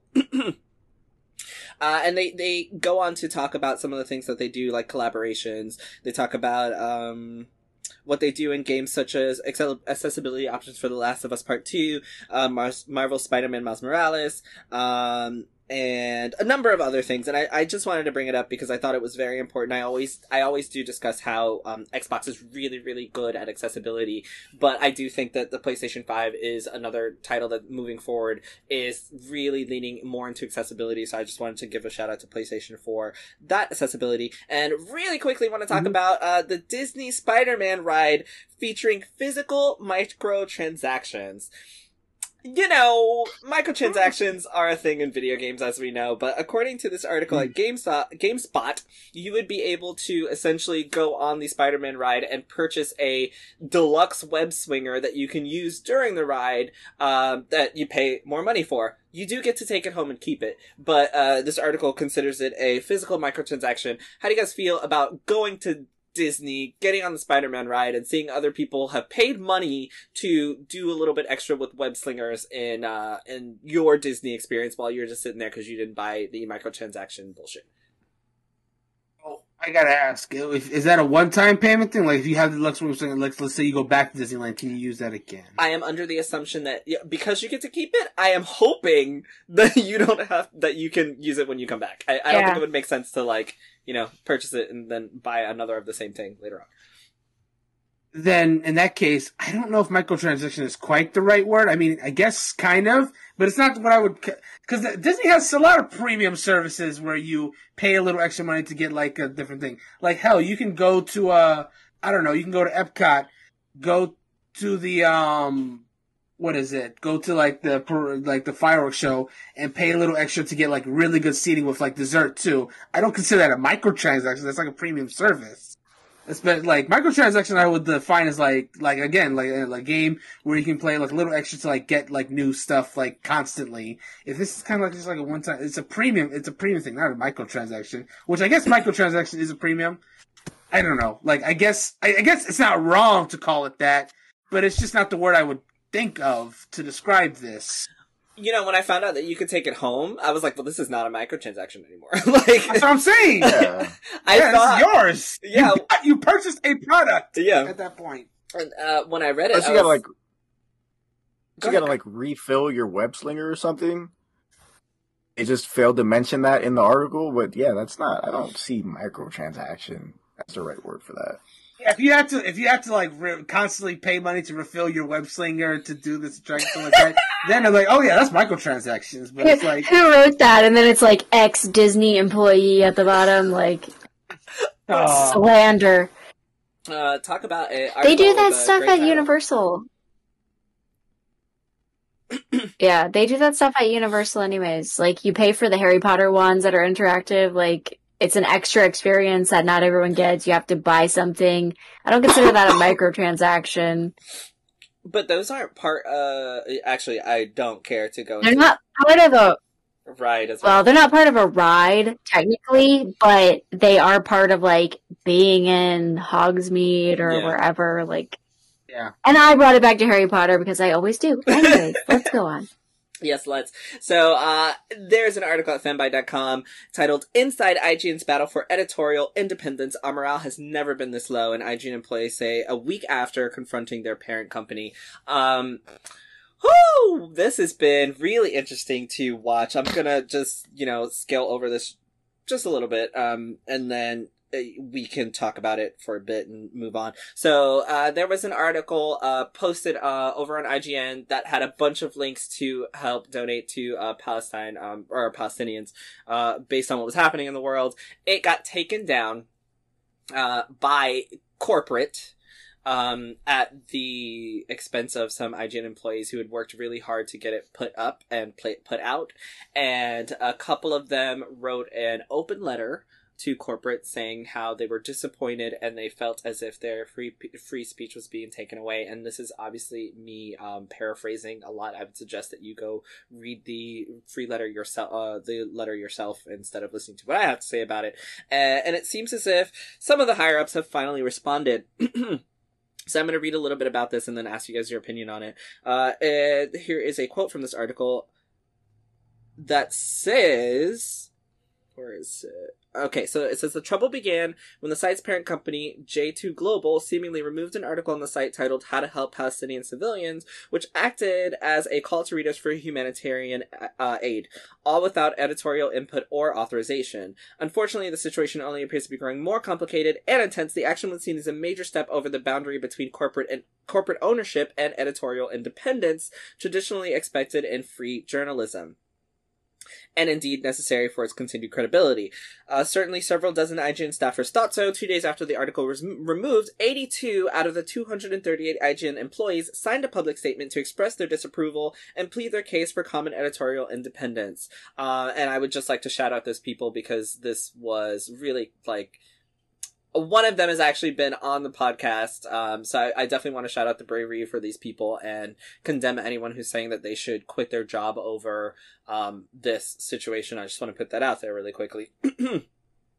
Anyway, the article goes on to say that the chief content officer and site co-founder Peer Schneider assured staff that corporate was listening and the proper people had supposedly seen the complaints and were open to a discussion. The mood turned tenuous but optimistic given Schneider's comments. The letter of disapproval originally set a date for May 21st, 2021 to hold said discussion between all involved parties. Schneider told the editors they would at least be included in those conversations. So essentially, Schneider would go to speak to the above sources to talk about the situation. But it seems the reverse now appears true. During the week, Schneider backtracked his earlier statements internally, suddenly placing all the blame for the original article's removal and the ensuing fallout on himself. If that were true, it would make the issue an entirely editorial matter, magically absolving J2 Global and Ziff Davis of the corporate interference of which they were accused. Our sources maintain this version of events was a very sudden change in narrative. One described it as Schneider falling on the sword. Up until that point, just a few days ago, the chief content officer never named himself or any editor as the source of the original decision. Now, morale is at an all-time low following a further all-hands meeting attended by Ziff Davis president Steve Horowitz. The executive described the issue as a purely IGN editorial problem, which IGN editorial, and by extension not its parent company, would clean up itself. So, essentially, the short version of that is this guy said, we'll talk to the higher-ups at J2 Global and Ziff Davis, because we've heard your complaints. Then after that, he came back and said, okay, so I was the one who made it come down. It's my fault. The decision was mine to make, and we'll see what we can do about it going forward. Very much seems like he had this conversation and he has to take the fall for this, and like the article mentions, it's no longer an editorial, it's no longer a higher ups issue, it is now just an editorial issue. And of course this happens right before E3, so I am personally just hoping for the best for everyone at IGN who signed that letter, and and just hoping that things can be handled properly for them. What I do want to ask you guys is, has there ever been a situation in which you have had to take the fall for something, or you've had a higher up take the fall for something that necessarily wasn't their fault, and how do you handle a situation like that? Or, and if you don't want to do a personal example, how do you feel about this specific example in general? Like, how do you feel that this has been playing out? That's kind of shocking, honestly, like hearing these developments, because I didn't hear about this latest development, if I'm being perfectly honest. I'm just so curious of what the behind the scenes are of this, like... There's one thing that I meant to mention that this article says that I did not, and it says, quote, Horowitz further attempted to pit employees against each other by asserting several people who signed the open letter were coerced or tricked into doing so. Though he did not provide any evidence of that claim, he did, however, point to the number of employees who did not sign the letter as proof that most of the company did not support it. That was the quote that I actually wanted to read. Sorry, continue. Well, that's another thing, too, because that's... Yeah, there's something we don't know. There's something that is not being privy to, like, the public. Like, this is new information, and this sudden turn by Pierre is, like, kind of, sudden, and I just wonder the validity of it. I don't know how to feel about this just yet, because, again, I really feel like there's something we're not being told about this entire situation. So... I personally would rather wait until it develops a little more before I really give like a firm opinion on this. Alright, so the only thing I will say is, what is trash is having having someone that's a higher up try to pit employees against one another. I think that is terrible. So low down. I think that the people who signed this are really brave, because I'm not gonna, the only thing I'm gonna tackle here is free speech being taken away. I think that is exactly what this is. And I think that is totally and completely unfair. And I think to try to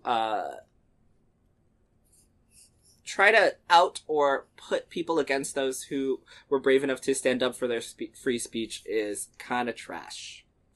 So let's talk about something happy, which is all the information released this week, starting with the release date for Pokemon Legends Arceus, which is January 28th, 2022. Yeah. And we had heard that it was coming out in January.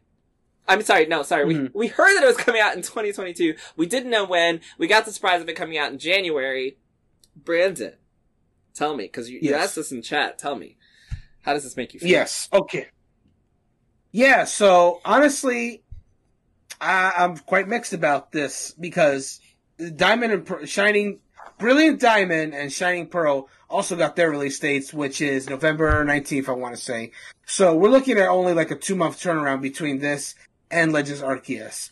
And that concerns me a little bit, because, you know, these are two ostensibly mainline Pokemon games, and we're really only getting like 2 months to like really like divide them. And I don't think that's really enough time, especially for RPGs, because I feel like for some people, once the like, there's, I don't know how many people they expect to buy both. Like, it's Pokemon. You know what? I'm lowballing it. I take that part back. But surely there's going to be some people that, you know, they'll play the Diamond Pearl remakes. I'm just going to say that because it's complicated.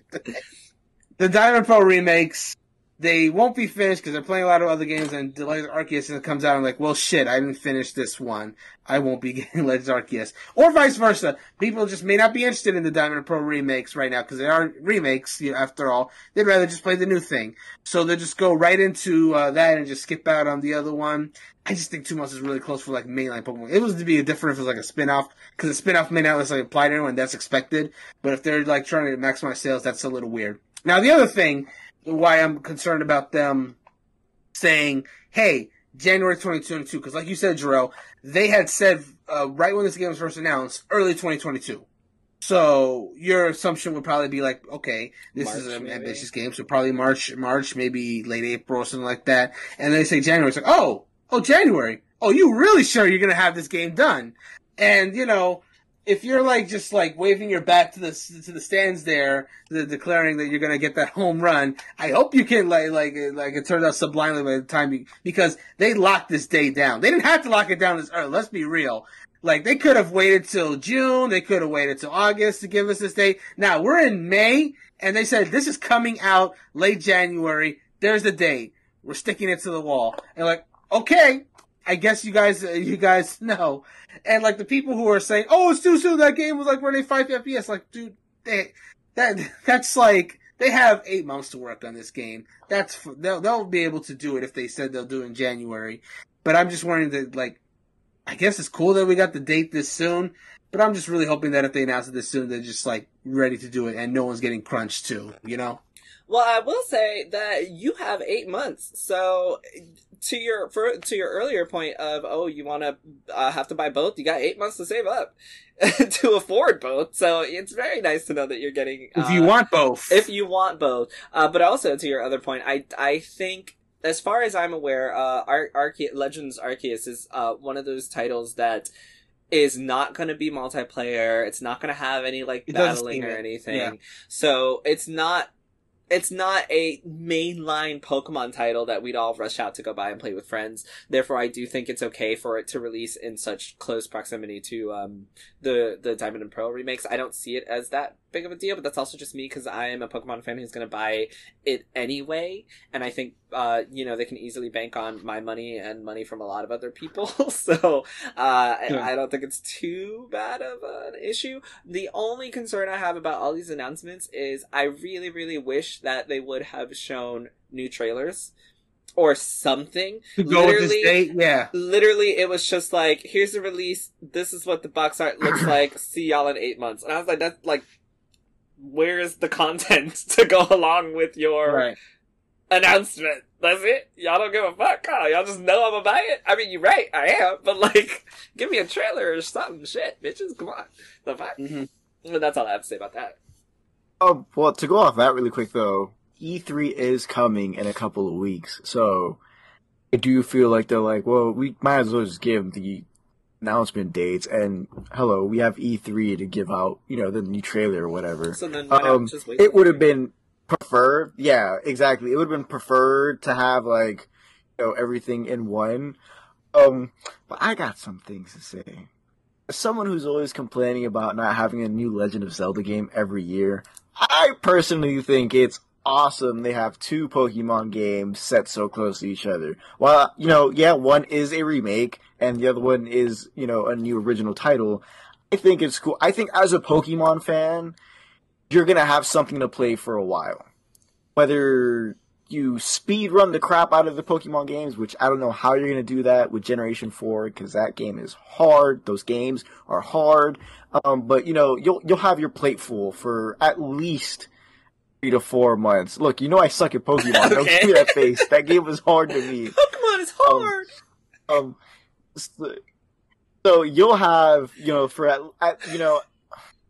a ballpark and say for at least a total of 3 months, you'll have something new Pokemon related to play.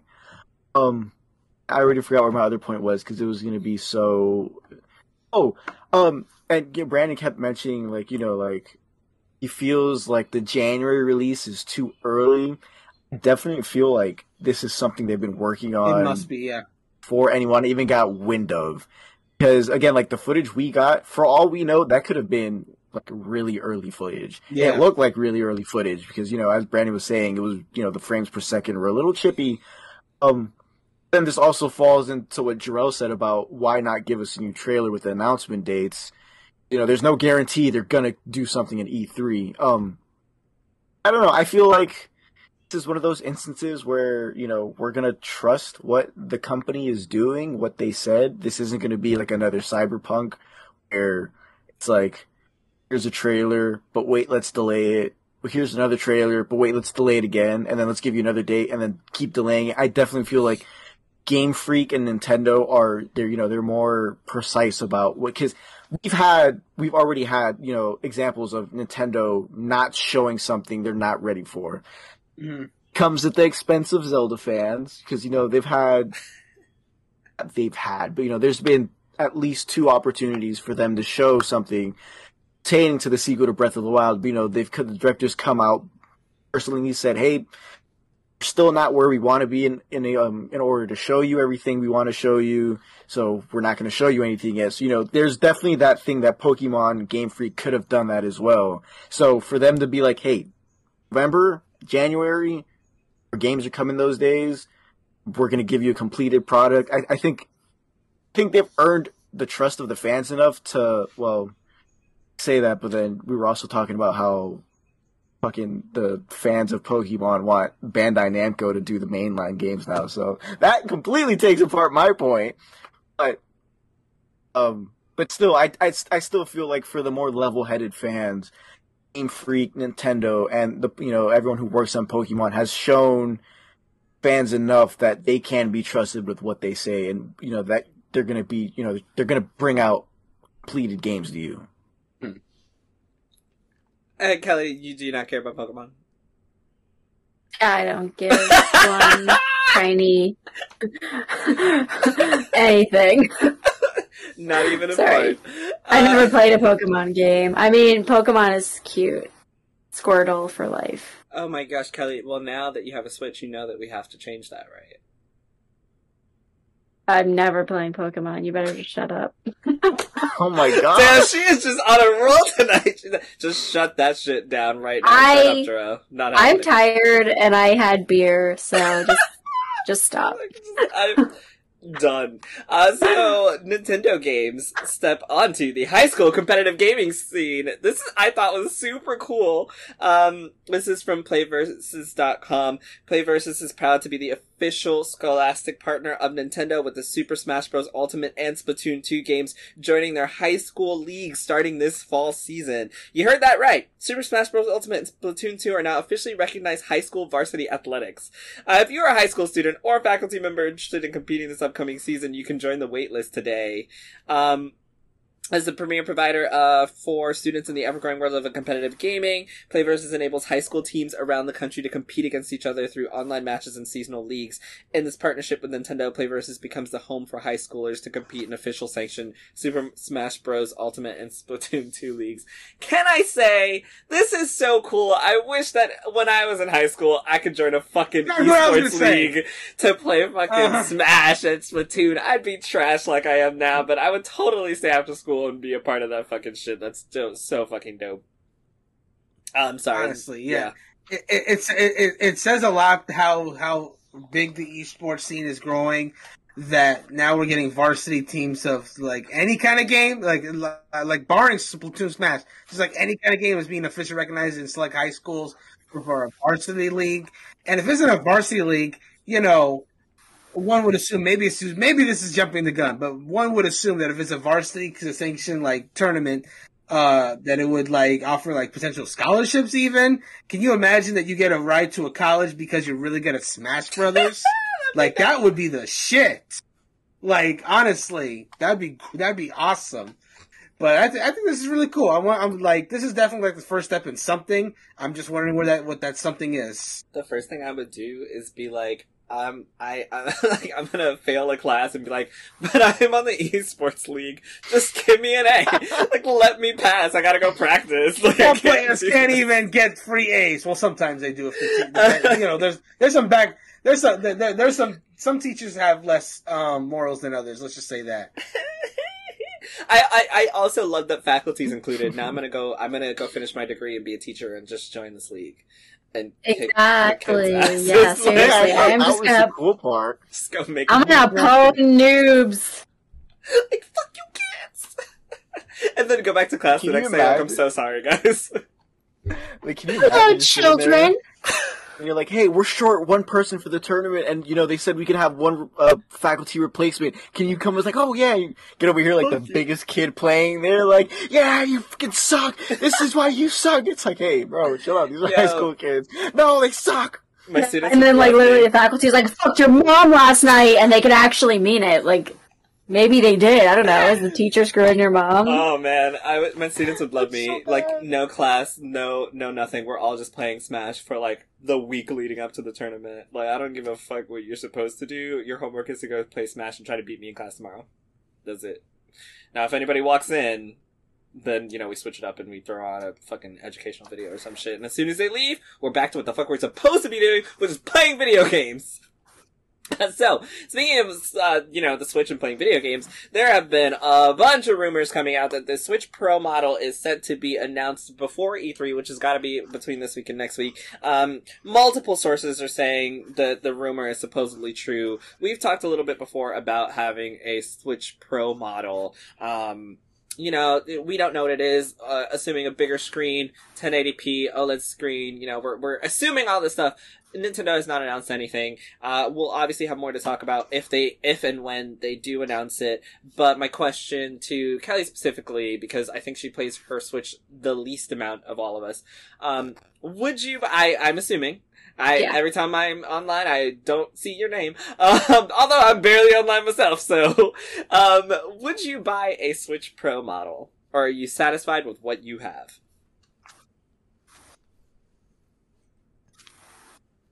I mean, I only really play Just Dance on my Switch currently. I don't have enough games. And to be honest, I'm a PC gamer. Like, that's just what I play on. It's just easy. I have it all set up, with my credit card information because I can't stop buying fucking video games.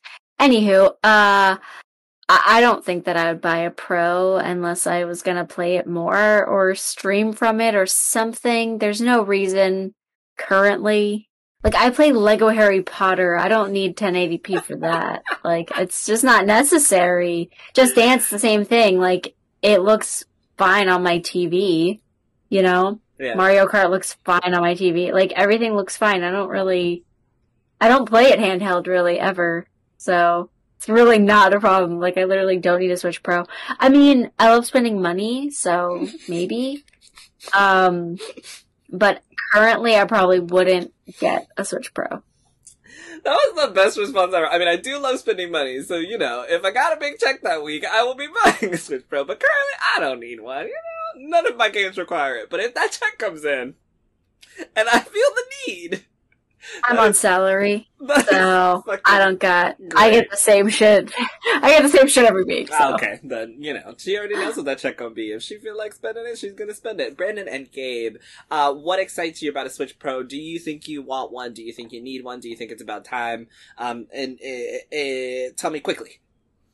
I actually have something to say. It was like a quick rumor I heard before we actually started. There is another rumor going around that the Switch Pro is being made to actually replace the Switch itself.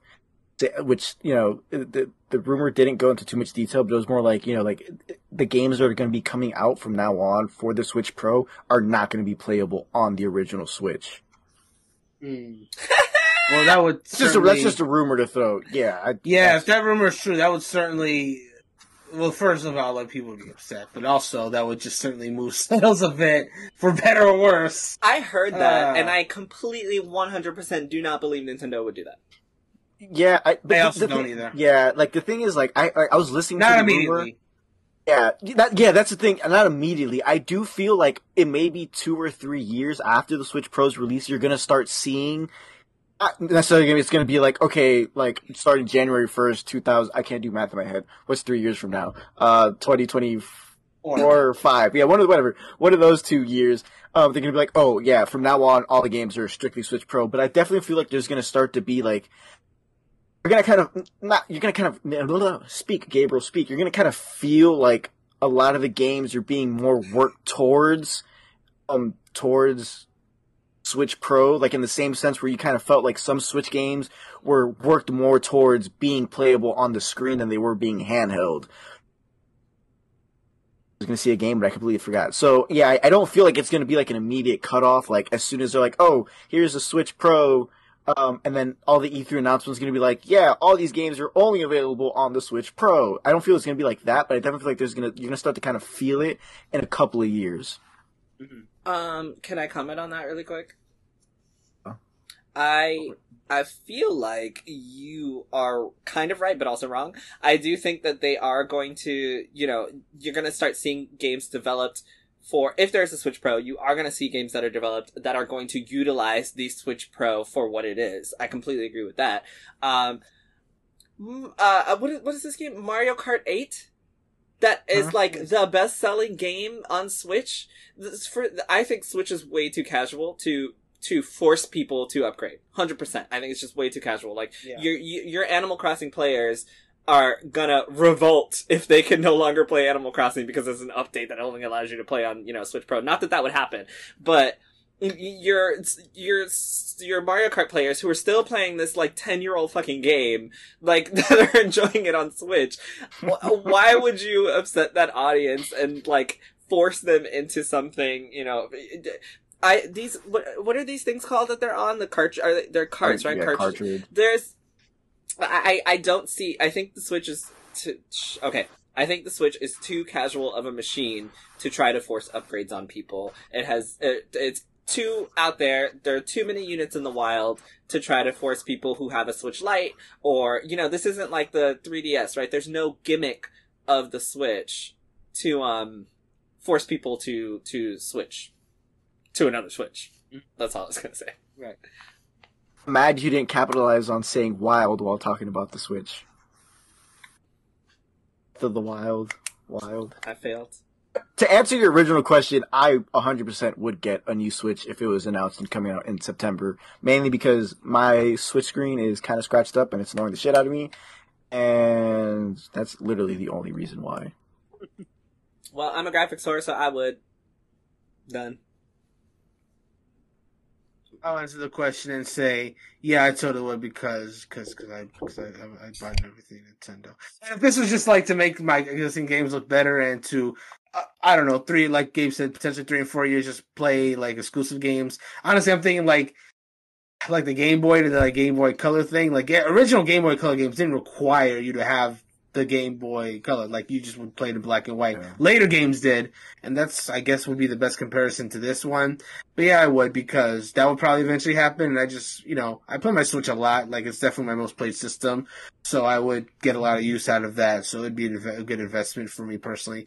And just a comment, I'm just so ready for these Switch Pro rumors to be over. So I hope that this final rumor I just hope that this final rumor that we're going to hear about it before E3 is true, because I'm tired, man. Yeah. I'm tired of hearing about the Switch Pro every damn week and nothing happening with it. I'm just like, please just announce it, get me the information so we can please move on. Just like, stop. Alright, so speaking of moving on, let's move on to the last 2 topics, which I'm going to combine into one, and that is going to be the Sonic presentation that happened today, and the Dragon Quest presentation that happened at 11:30 last night, and the Dying Light 2 presentation that happened, and the Horizon Zero Dawn... E3 has already started, people! Horizon Forbidden West presentation that happened. So let's only talk, because we have 10 minutes left of this podcast, so only talk about the titles that you care about. If you don't care about, let's pass, starting with the first one that happened, which was Dragon Quest XI. We got a bunch of announcements. Any announcements that stood out to you? Anything you want to talk about? Gabe, go first. 100%. The ones that stood out to me were Dragon Quest III, the HD 2D remake. That's obviously going to be a remake of the third Dragon Quest game, which is one of the more popular older games of the Dragon Quest series, and it's gonna have, if you've played Octopath Traveler, it's called. Mm-hmm. Right? It's gonna look similar to that. Drell did point out it doesn't look as beautiful as Octopath Traveler. I haven't played Octopath Traveler, so I have no input on that. But I'm excited for that one. I'm excited for Dragon Quest Treasures, which is a spin-off of two characters based from Dragon Quest XI, Eric and Mia. Oh wow! And he said it was gonna be an RPG, but not like the traditional sense that you're used to for Dragon Quest. And it's going to follow their childhood. We don't know the release details on that.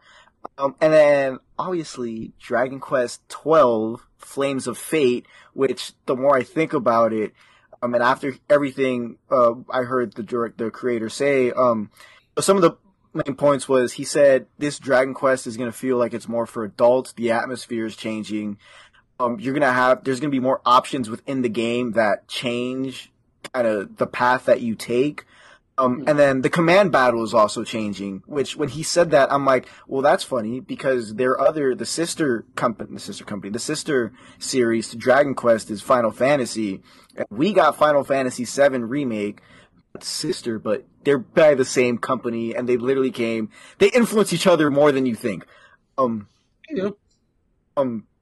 Came out last year, and it's something I feel like they were like, "Oh, let's kind of see what they do with their battle system and see if we'll be able to integrate that." I could obviously be wrong. The change could probably not even be that big, but Dragon Quest XI had a more 3D battle scene. The moves were more detailed.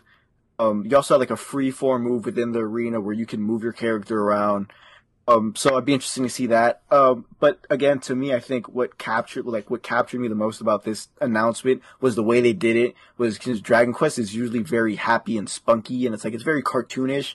But this one was literally like just barren rock, and then all of a sudden fire started erupting from it. That was the word I was trying to put in the article. Erupt. I mean, fire started erupting everywhere, and it zooms out and you see the X and the 1 Roman numeral and you're like, okay, Dragon Quest 11. And then all of a sudden one streak comes by and it's Dragon Quest 12 and a voice says, they say it in Japanese, I can't speak Japanese so I'm going to say it in English, and the quote was, "What is the purpose of life?" And that's just like, to you're going to tease me like that. I mean, obviously. I mean, honestly, with the way it was like, the theme, like all that barren land, I feel like that's the purpose of life, to get myself set on fire. But those are the 2 out of the 6 announcements that intrigued me the most, and you'll be able to see the other 4 announcements in an article that'll come out later tomorrow. Yeah, because it's written by me. Written by Gabe. It might be out. Kelly, did you see it? Do you care? Dragon Quest? I don't care about Dragon Quest, but Dying Light 2. Yes. That was what I was, very interested by, obviously. It looks really good. I'm actually playing it right now. I'm just, checking it out because I didn't get to earlier. I mean, it looks legit. The graphics look a lot better. I feel like the zombies look, less stupid than the first one. I did play the first one. I never beat it, but Same. They're doing, some slide tackles and some, final kills, and it's just, pretty cool. Because the parkour element in the first Dying Light was, huge. So I hope that they kind of perfected it, because I feel like it was a little clunky. But it looks really good. I mean, I'm looking at, a chainsaw or something. It's pretty cool. I think that it's going to be definitely something I'll check out. And I've been looking forward to Dying Light. I actually wrote about it in one of my articles. It's supposed to be out this year, and it's December 7th, so I was glad to finally get a date. Gabe, did you want to talk about Dying Light or Horizon Forbidden West? Yes, really quick. I'm not gonna talk about Dying Light because I don't care about that one. But Horizon Forbidden West. Horizon Forbidden West definitely looked. I only saw screenshots and little clips of it. Looks graphically amazing. It looks so well done. For now, for what it is, there can still be a lot of work done, as Jarrell is going to say in a couple of minutes or seconds.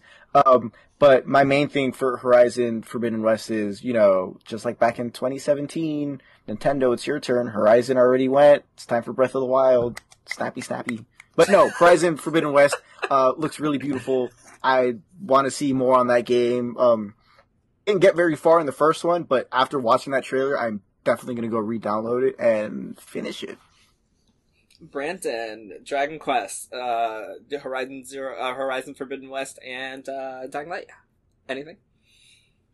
We're not doing Sonic as well, or? Oh, Fuck Sonic. I forgot. And Sonic. I'm so sorry. So much was announced for Sonic. Yeah. You're wearing the shirt. Yeah. Like, I'm so sorry. Yeah, I was like, all good. I can consolidate my thoughts on Dying Light 2 and Horizon in pretty much the same sentence. Both games look great. However, I haven't played either of the first one, so I would like to do that first before I do a real deep dive into either of them. And once I do, yeah, those games look great. So that's all I have to say about that for the moment. Dragon Quest 3. Gabe, I'm surprised you didn't mention the fact that you are of course aware that like 3 is like one of the popular ones. You said that. I'm surprised you didn't bring up the fact that that's the hero you usually made in Smash. The best hero. Yeah, but yeah, no, I think that looks really cool. Like, I adore the Octopath style, and the fact that it's being applied to Dragon Quest 3, one of their more popular entries, is really intriguing. I'm definitely gonna give this one a try, hoping they do this for other Square Enix games, but that's an entirely other topic, but yeah. And 12, yeah, I'm excited for 12. They're going a different direction with it. I'm interested in seeing how that turns out. Still gotta finish 11, but 12 should be a lot of fun. And as for Sonic, there wasn't a huge amount of like really substantial stuff. Of course, I'm interested in like the animated shows that they're going to be putting out. Like, 'cause I enjoy those stuff a lot. I'm really excited for Sonic Colors Ultimate. Actually, I played it on Wii. It's actually one of the better new Sonic games. It's also a fun fact. It's like Roger Craig Smith, who like recently was announced to be like coming back to the role of Sonic. That was the very first Sonic game he ever voiced, Sonic Colors, back in 2010.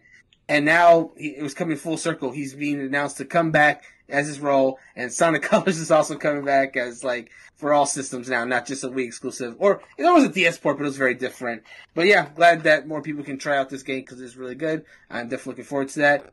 And whatever this new Sonic in 2022, I'm sure. Well, we'll see what happens with that. Vision looks pretty good, but we know literally nothing. So I'm gonna take that with a grain of salt. And Sonic Origins, cool.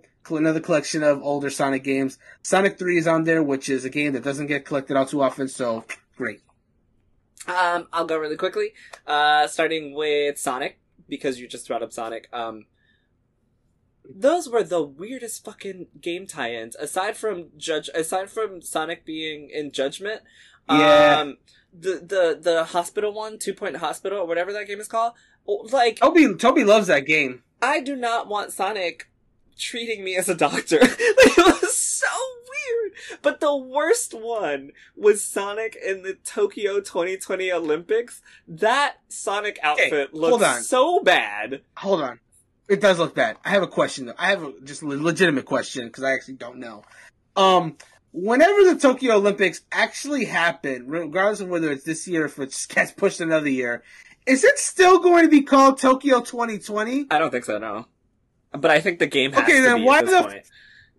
I guess so, because, yeah. The game's already made, so, like, you can't just go back and change everything in the game, so, like, I'm assuming that's why it would still stay 2020. Okay, sure. But that Sonic looks so bad. I was like, why, who okayed this looks so shitty.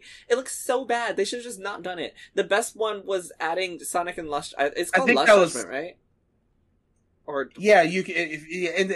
So the Yakuza and Judgment games have Judgment. Correct. Yes. Okay, that's all I wanted. I just wanted to mention real quick that for those who don't know, in past Yakuza and Judgment games, they have the thing where you can go into an arcade, and a lot of those characters let you play legitimate classic Sega arcade. So yeah, you'll be able to play Sonic the Fighters in Lost Judgment by going to a Sega arcade. So that's just the latest cool thing to have. Before this announcement of Virtua Fighter 5, which is now coming to like the systems, that was like one of the only legit ways you could play like Virtua Fighter 5 on modern consoles and like Yakuza games by going to the Sega arcade. It was weird. And that was all literally what I was just about to say.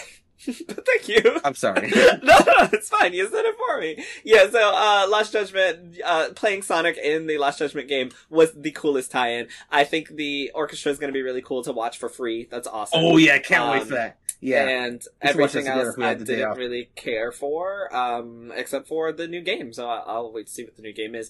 Horizon Forbidden West, everyone was talking about how beautiful it looked. I thought it looked good. I thought it looked cool. I think it looks really fun. I think there was lots of clipping and her hair and the clothes. I think that some of the textures needed work. I think that it's not as beautiful as everyone's freaking out about it to be. And that was my concern. But also, I am a graphics whore, so I am the person who's going to notice all this stuff. It looks like it just needs polishing.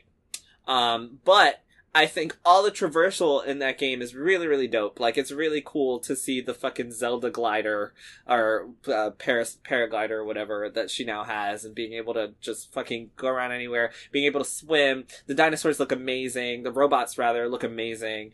The game looks hard. I was like, how the fuck is she gonna take down this elephant? And then she did, and I was like, there's no fucking way I could play that. Like, but it looks really good, but there's still a lot of fucking polishing that needs to be done with that game. I want to mention one thing that I forgot to mention, because while that presentation was going on with Chris asking me about how she liked the swimming in particular, because Aloy was doing like a breaststroke to swim to dive downwards and a dolphin kick to go upwards, and she was saying it was making her former swimmer heart happy. I was like, well, that's a good attention to detail then. As a swimmer, she realized that they were paying attention to that detail. That's cool. If only they didn't, have her hair clipping through her outfit while it was happening. Yeah, that'd be nice, but the game's still. We only have a day, so I'm sure they're still working on it. It's cooking. A hater. It's cooking. It's a little pink in the center, but they'll cook it out. Yeah, they definitely have much more time. Like, I'm just being a hater. I think it looks great, and I will be playing it probably day one. I just wanted to point that out there for everybody who's like, oh my god, it's so beautiful. Like, Have you actually watched it? Like, rewatch it. You'll see some of the. It also just seems really like she was moving too slow for the environment. I don't know. I have to rewatch it. Whatever. She did well, and from what I played in the first game, she just feels like she moves too slow no matter what.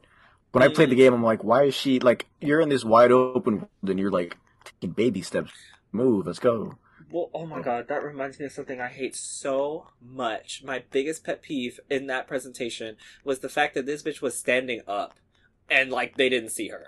I was like, she's right there. Like, the grass is here, and her head is like this. And I'm like, how do y'all not see her? She's fucking standing right there. And, all the fucking machines were just like, nope. The people, she was listening to them and watching them. She was, I understand that you're hiding when you're behind the grass, but I was like, her whole fucking head is out. Like, how do y'all not see her? That bothers me so much. She's not hiding. Like, there's no reason the AI can't turn around and see her. And I guess that's how the whole game's gonna be, and I'm gonna just be mad the whole fucking game. And then even when she, runs up, I was like, how do y'all not hear her? She's loud as fuck. Like, Aloy's talking all the time. She's so loud. She never ducks all the way. And I was like, okay, well, this stuff is just all trash. So at least she breaststrokes the right way.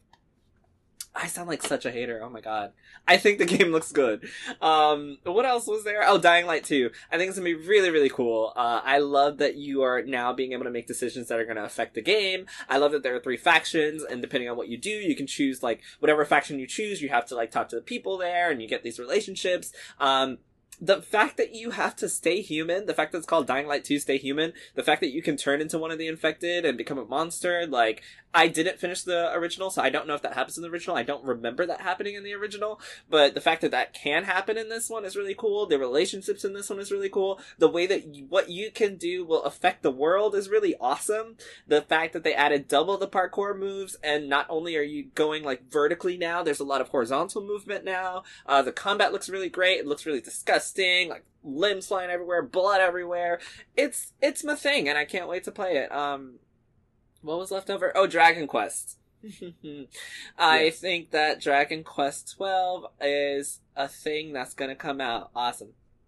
I'm just kidding. That's not what I expected. Because I played through Dragon Quest 11. I didn't finish it, but I played some of Dragon Quest 11. I thought it was really nice, really cute, boring RPG. And I say that, having not finished it, maybe my mind will change when I finish it. I thought it was I think the Dragon Quest games are very, baby's first RPG. And that's cool. I like the characters. I think their designs are really cool. I'll feel free to disagree with me. I think the designs of the characters are awesome. Yeah. But I think those games are very much kind of boring, and I don't mean that in a bad way. I just think they're fun boring. I know that's an oxymoron, but they're kind of boring. In comparison to the games that are coming out, Dragon Quest XI is a boring JRPG to me, but it's still good. It can be boring, but be good. So, 12 I have hope for. Now that we're moving to a more mature, interesting, more hopefully deep story that is more riveting, more adult-centered, I can get behind that. So hopefully it becomes something that's really cool. It's not something I'm going to buy day one for sure.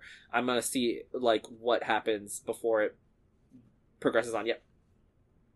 This is more of a complaint about like the presentation than anything you just said. So were you done? Because if you weren't, this is like completely slide in. I was just gonna. The last thing I was gonna say about that was they also didn't show shit, so it doesn't matter. Yeah. Like they showed Which stuff. I get, but that's something else I'm going to add on to complain about the presentation itself. At the beginning of the presentation, they did say we're going to get 6 new titles that were going to be shown the gameplay or a trailer. That last one kind of counts as a half because it literally was a teaser trailer. Like we didn't get anything besides the title and that one quote, "What is the purpose of life?" The other thing I was going to bag on them for was now. I mentioned earlier that Dragon Quest came a year before Final Fantasy, and it's also made by Square Enix. But the thing is, the difference between the two is one, like Jarrell said, it's a fun, boring, but also it's didn't do so well in the West. That could be contributed to the art change of the boxes, whatever.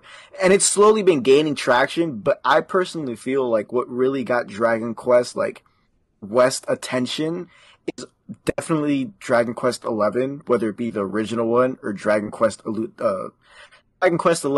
S Echoes of an Elusive Age. So I was actually, oh, that's right. I forgot the last little 2 words.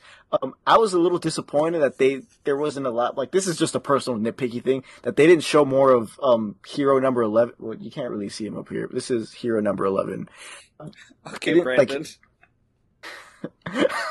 I had to take a page out of it. Does he have it too? I'm sure he does. Oh, here it is. There it is. Got it right here, of course. There we go. Always within I'm reach. a little disappointed he wasn't like mentioned. Like they didn't really give thanks to Dragon Quest XI that much. Like yeah, they had Dragon Quest Treasures, which is a spin-off, but like I don't know, like I feel like if I was the team, not the team, or like someone who really worked on Dragon Quest XI, I was like, well, where the hell is they don't have names, they're literally just called well, they have names, but I already forgot them, but they're just more known as the Luminary or Heroes. So it was a little disappointing not to see Dragon Quest XI kind of take up more of a spotlight, as it is one of their games that they keep pushing in the West. Like, it originally came out in 17, I believe. 2017, and then they re-released it again 2019 for the Switch, and then 2020 for all other platforms. So it's like, you're celebrating your 35th. I know it's an ode to the entire series, but, maybe throw this guy in. I mean, he's also the hero they showed first for Smash. Like, it would have been nice to see him a little bit more. My only little nitpick thing of the presentation. It's always just the story of like, oh, you're the hero from the small town, Yeah. and you gotta go save the world, and oh, look, a giant bird. Guess what's gonna happen? Your magical powers are gonna pop out right now. I will say, though, some of the earlier titles, I think it was Dragon Quest, well, 3 is one of them, and Dragon Quest 5, those 2 titles are known to be more like the more advanced of the titles. I remember Dragon Quest 5, I think you basically built your party. It wasn't like you have your set characters. Like in Dragon Quest 11, you meet Hero, then you meet Eric, and then, the rest of your party is already planned out. I think I was like the last one to be like, oh, here's your hero, you fill out his class, and then you make the rest of your party. So I kind of feel like maybe if it had kept that route, it would have been a little bit more fun for you, but I will agree, Dragon Quest 11 is definitely like, I've said this a long time ago, it's basically like reading a book before going to sleep. It's just, you have a story written out to you, you get to play through the story a little bit. Most influence you have is whether you beat this guy or not, and you just get to try again. So I definitely understand when you say it's a fun boring, because it's very traditional in the sense of traditional RPG. It's, here's your hero, go save the world. And I don't mean to rag on it. Like, I'm sure people love it for a reason. Just for me, it's very much like, yeah, I'll play through it. It's fun, but also, like, I can 100% tell you exactly what's gonna happen. Maybe until the end. Maybe there's some big twist. But even then, that twist won't probably won't change my mind about Dragon Quest XI, which is not a problem. Oh, there is none? No, there's a twist in 11, but like I sat there and when it happened, I was like, wow, for like maybe 2 seconds, and I was like, yeah, no, I expected that. See? And I also don't think it's the character choice because, you know, Final Fantasy VII, you don't really get to, you know, there's a lot of Final Fantasies predetermined list of characters to choose from in your party. And also, lots of Final Fantasy titles have, not lots, at least 2 of them have little Dragon Quest Easter eggs. So one is Final Fantasy 12, the other one I forgot. But yeah, there were cute little Easter eggs for Final Fantasy, or Dragon Quest and Final Fantasy. Yeah, so last thing I'm gonna say is the HD 2D remaster of Dragon Quest 3. I was interested in it, and then I realized that it was just another Dragon Quest game, and then I didn't care anymore. I also don't think it looks as good as Octopath, so, I mean, I'm really excited for everyone who is excited for that. I'm much more excited for a question that Brandon posed in our Slack channel, which is what you would like to see Square Enix redo in that style, which I won't discuss now because we're out of time. But yeah, no, cool, I guess. I think it's really awesome that they're doing that for Dragon Quest 3, one of the most popular ones, so now people can re-experience it. I think being able to experience old games is always awesome, but I personally will not be buying it because I don't care to play through Dragon Quest again.